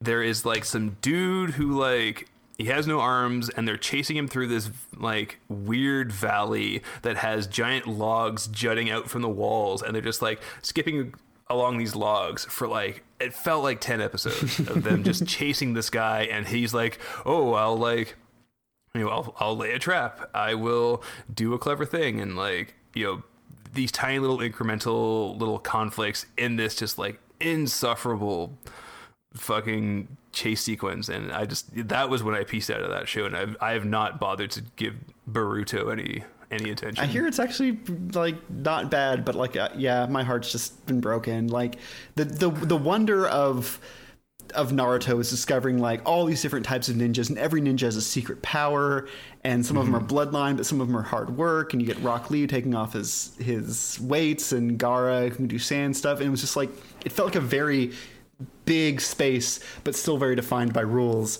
And then they had to completely just warp it out of any sort of resemblance to what you liked when you started watching it, in order to keep it going for the 100 episodes of filler before the show quote unquote ended on episode 220. And then Shippuden.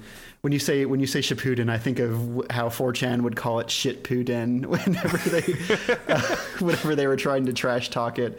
But yeah, like Shippuden ran for like how many episodes?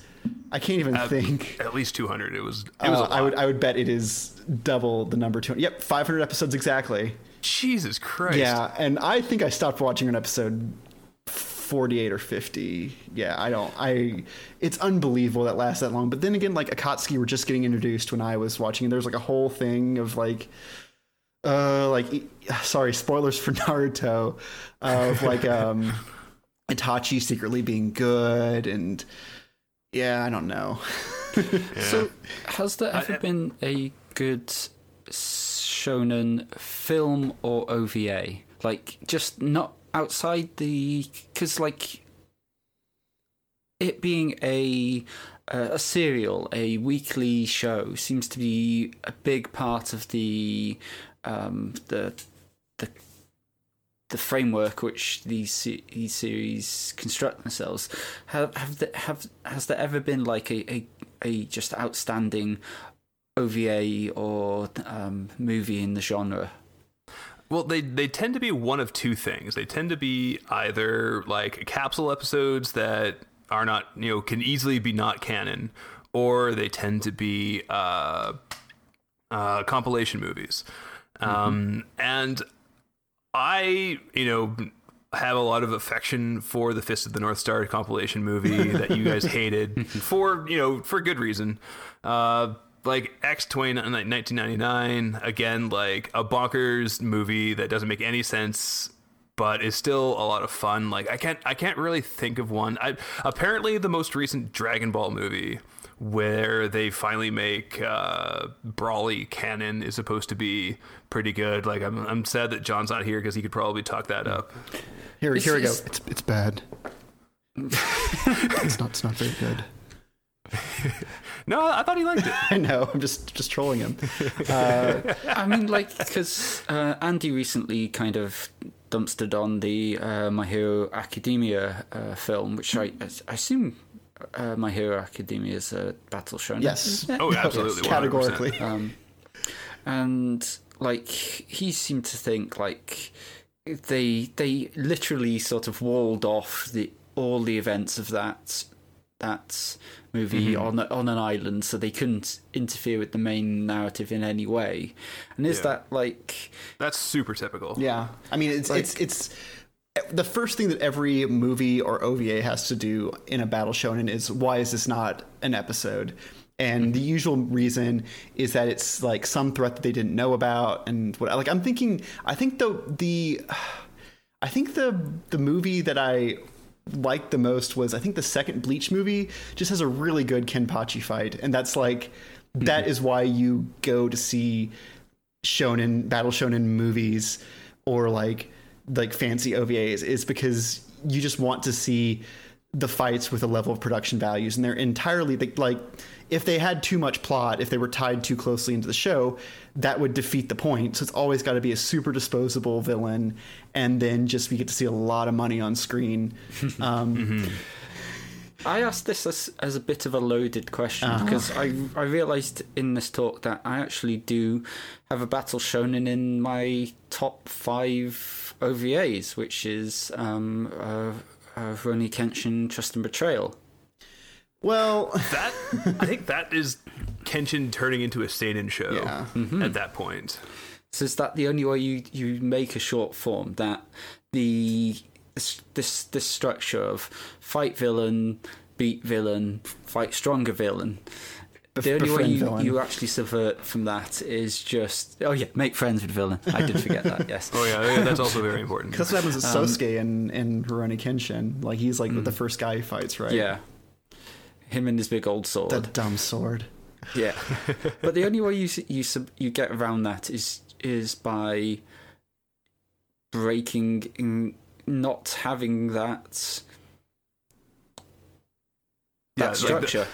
Unshockingly, the only way to have a good movie is to have characters with motivations and interiority, and a moral universe that exists beyond right and wrong, strong and weak.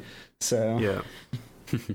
I wonder what if someone ever took their kids to that to see that, or bought them that, thinking, oh, you love this sort of like wisecracking Kenshin, he'll love this, it's a movie of it, and then he gets this dark, grim, nihilistic, everyone's dying of tuberculosis.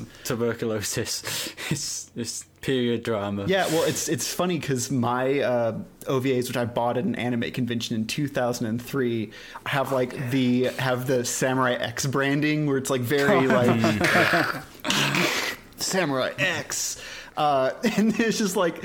Yeah, exactly. Like poor kid who's like, I don't understand. Like, there's no fighting, and like he cries a lot and sleeps, and his girlfriend's planning to kill him, and it's like I don't understand these cartoons, son. Just keep watching them. They'll make sense eventually. Yeah. If you got taken to the Samurai X prequel, which is just like more Kenshin, but just Chanbara, crazy blood everywhere, sword fights constantly. He'd be pretty happy with that. The parent probably wouldn't be, though.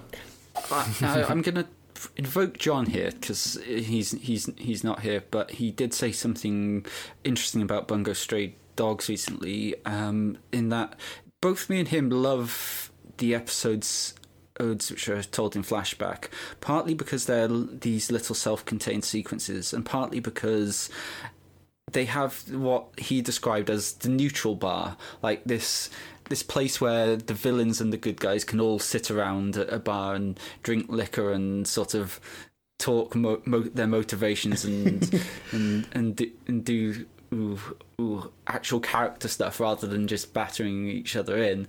And I wonder if like that's like something which has this neutral bar, this idea of like giving the characters like this place where you can have a filler episode where they sit down and they say, "We are not so different, you and I," and that's almost entirely subsumed by the make friends with your enemies part, where like you do that after you fight and beat them, then they become your friends, and then they're still prickly, and you still are like they're the character the main character is still afraid of them or like freaked out by them, or you'll get little flashes of, I'm going to go back to the old me kind of. It's the sort of thing where like I love you, man, but if I ever see you outside this bar, I'm going to kill you. That sort of thing. Or like someday I'm going to kill you, Naruto. I promise. Yeah. Nobody can kill you, but yes, me. Kind there of we thing, go. Where like he saves his life. Yes, I've definitely heard that before, Jeff. So yeah, I don't think I have, like, it's funny that when I first got into anime, like, shonen shows were really exciting to me because it's just like wall-to-wall action, and like everything else in the show just exists as this teetering framework of why it can always be action. The friendship thing happens so that you don't kill off your villains. They become recurring supporting characters, and the rules involves that you can have these very specific, as Jeff said, kind of like gamified fights. And I think I've gotten to the point where like I said with Vinland Saga, which is not a battle shonen, but still, like, I don't really care about watching characters fight and bust out cool powers, and that's why I watched a bunch of JoJo, and I was like, this is fine, but like so much of this is just this teetering, drafty framework for like how guy X can fight guy Y, and sometimes very rarely girl Z, although like. No, very, very, yeah, very, like we haven't brought up the misogyny of shonen battlers. We're like Sakura in one of the early episodes of Shippuden, like, is knocked out by Kabuto's unconscious corpse flying through the air. Like one of the strongest ninjas like gets knocked out by an unconscious person, and it's like, well, that's what it takes to beat her. So because she was like Ninja Hermione, but like she never got anything paid off. So. Question to both of you. I think maybe I'm just assuming because of the title, but is Madoka Box a something where you have a female lead?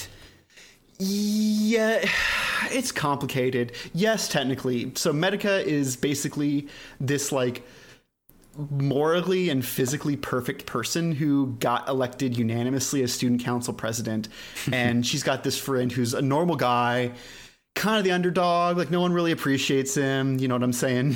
But so she's like, I want to make the school better, so I'm going to set a suggestion box called like the Madoka box, and anyone can put anything in there, and we'll do it, and we'll fix people's problems. And it starts out kind of like you could imagine as a Melancholy Hazumiya subplot where she's like, it's like the SOS brigade.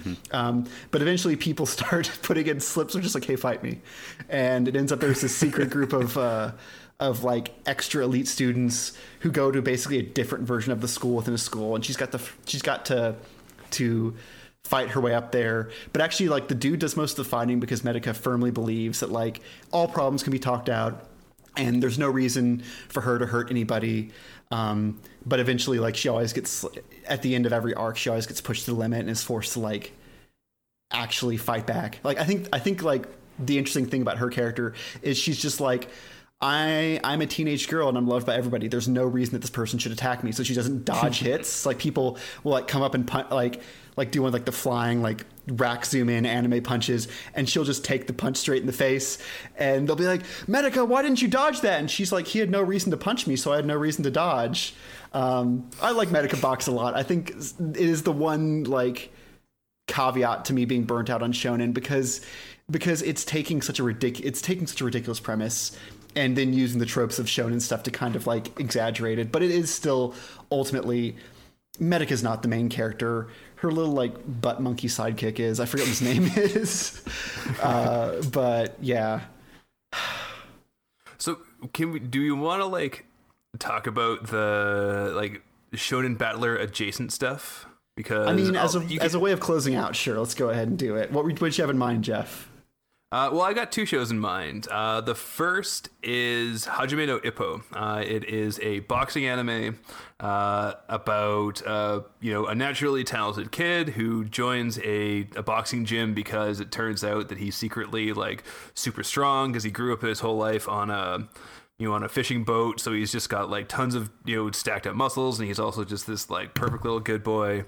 And he immediately becomes rivals with the gym star who's like trained his whole life to be the best boxer ever, but he just doesn't have the natural acumen that Ippo does. And it does the same like you're my enemy, you're my friend, like his like he and all of the boxers that he faces are just weird monster men that have like ridiculous boxing powers, and it presents like a sports show, but it's so steeped in the shonen tropes that I think it counts as like a shonen battler, but it has a lot of the strengths of a sports show where like the conflict is in the ring, and so you still get that neutral bar kind of vibe where the characters will be able to interact with each other on the street or in the gym and have a relationship above and beyond fighting. And there isn't like a secret plot to destroy the world or anything like that. It's just like they're boxing. No, and I think you're right that like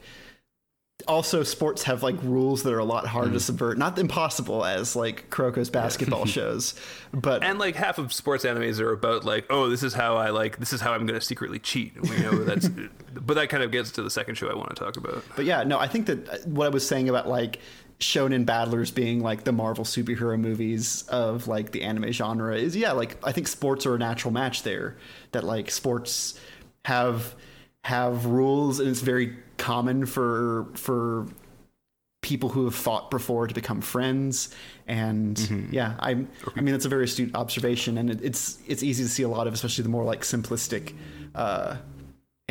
sports anime as just basically redressed shonen battlers. So was Megalobox a very even closer to the border example of that, where I wanted to bring it up, but having not seen it, I didn't bring it up. But it sounds like same. it. Like it sounds like he just fights a guy. Because like exactly the way Jeff was describing it, as like you have the fights and then you have like them having using the fact that you've got the ring as this demarcation of where you're supposed to. It's the inverse neutral bar. It's the battle box. It's you have like this one area where you fight and everywhere else you talk. And most of the show takes place in the place where you fight, but occasionally the rest of the world comes into play, and that's your neutral bar where you talk and interact, but you only talk about the upcoming fight. You don't need a different personality besides like fights in a boxing ring a lot, do you? Or your motivation for fighting. Right. It's those two things, and what you're going to prove by fighting. Those Your are the extremely things you simple get. COD philosophy for why you fight. Yeah. But I mean, like Ishita no Joe was published in a shonen trade, so it wouldn't surprise me if the show like built off of it. The revival built off of it is also pretty shonen battlery. Yeah, and the other show I wanted to bring up was Kakegurui, my favorite bad show. A bit too porny for a strictly shonen show, but true. But the most like the biggest thing that I wanted to point out is that like the main character Jabami Yumiko is this sort of she is the overpowered shonen protagonist, but I like the fact that she's never like the perspective character. And I think in general, the best examples of the like crazy overpowered person being in a world is how it affects everybody else and how everybody else has to react to them.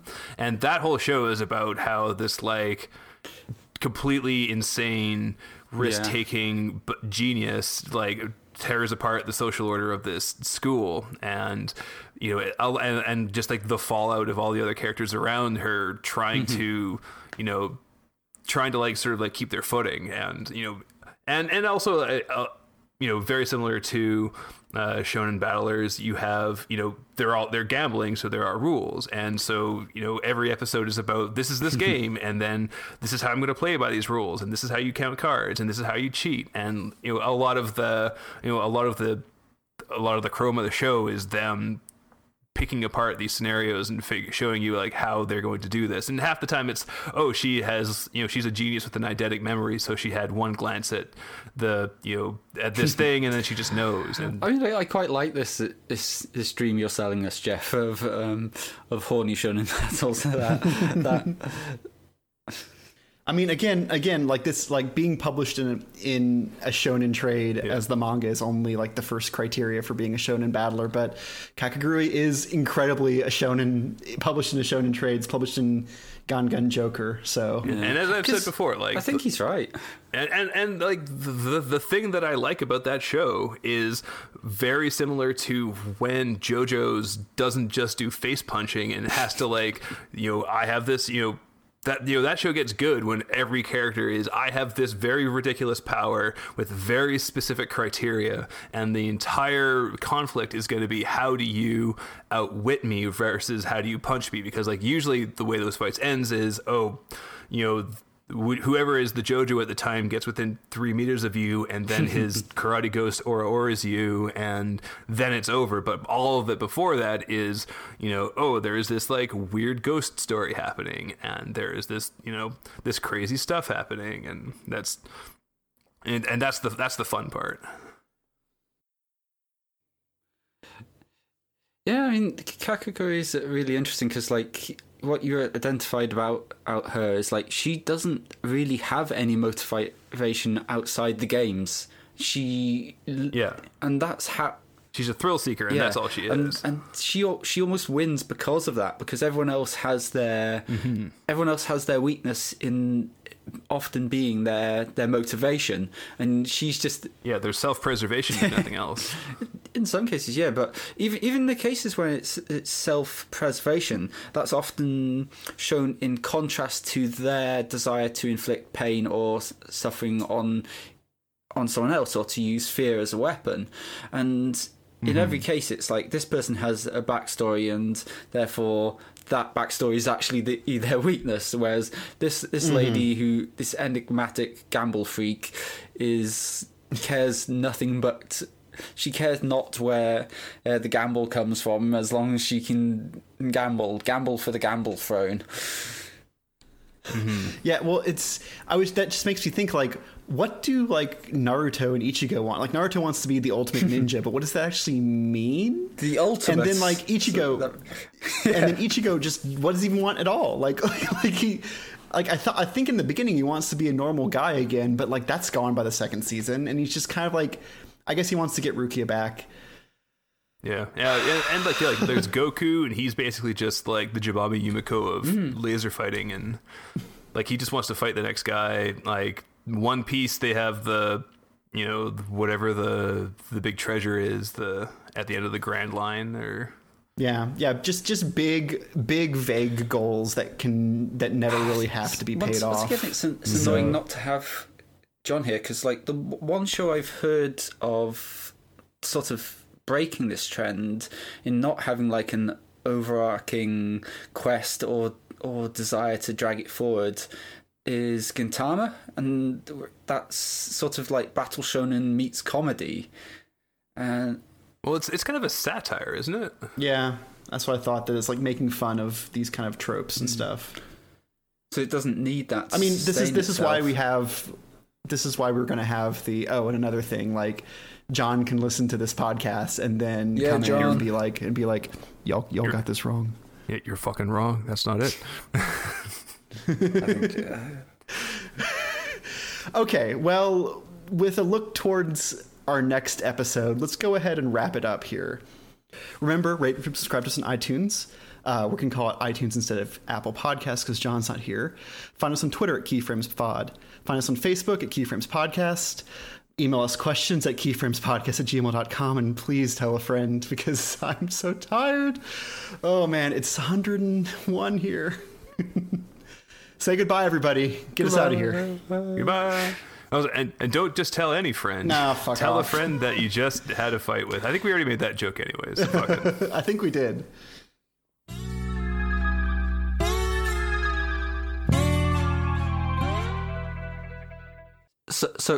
So John, I'd like to hear from your mouth now that Carol and Tuesday was a mistake. So could I hear John say Carol and Tuesday was a mistake? It's good. I like it. You guys just hate stuff. I don't know. It's fine. It's good. It's fine. I like it. It's fine. I mean, I don't see what you have a problem with. Wait, I gotta turn my mic around. I gotta turn my mic around. Hard cut.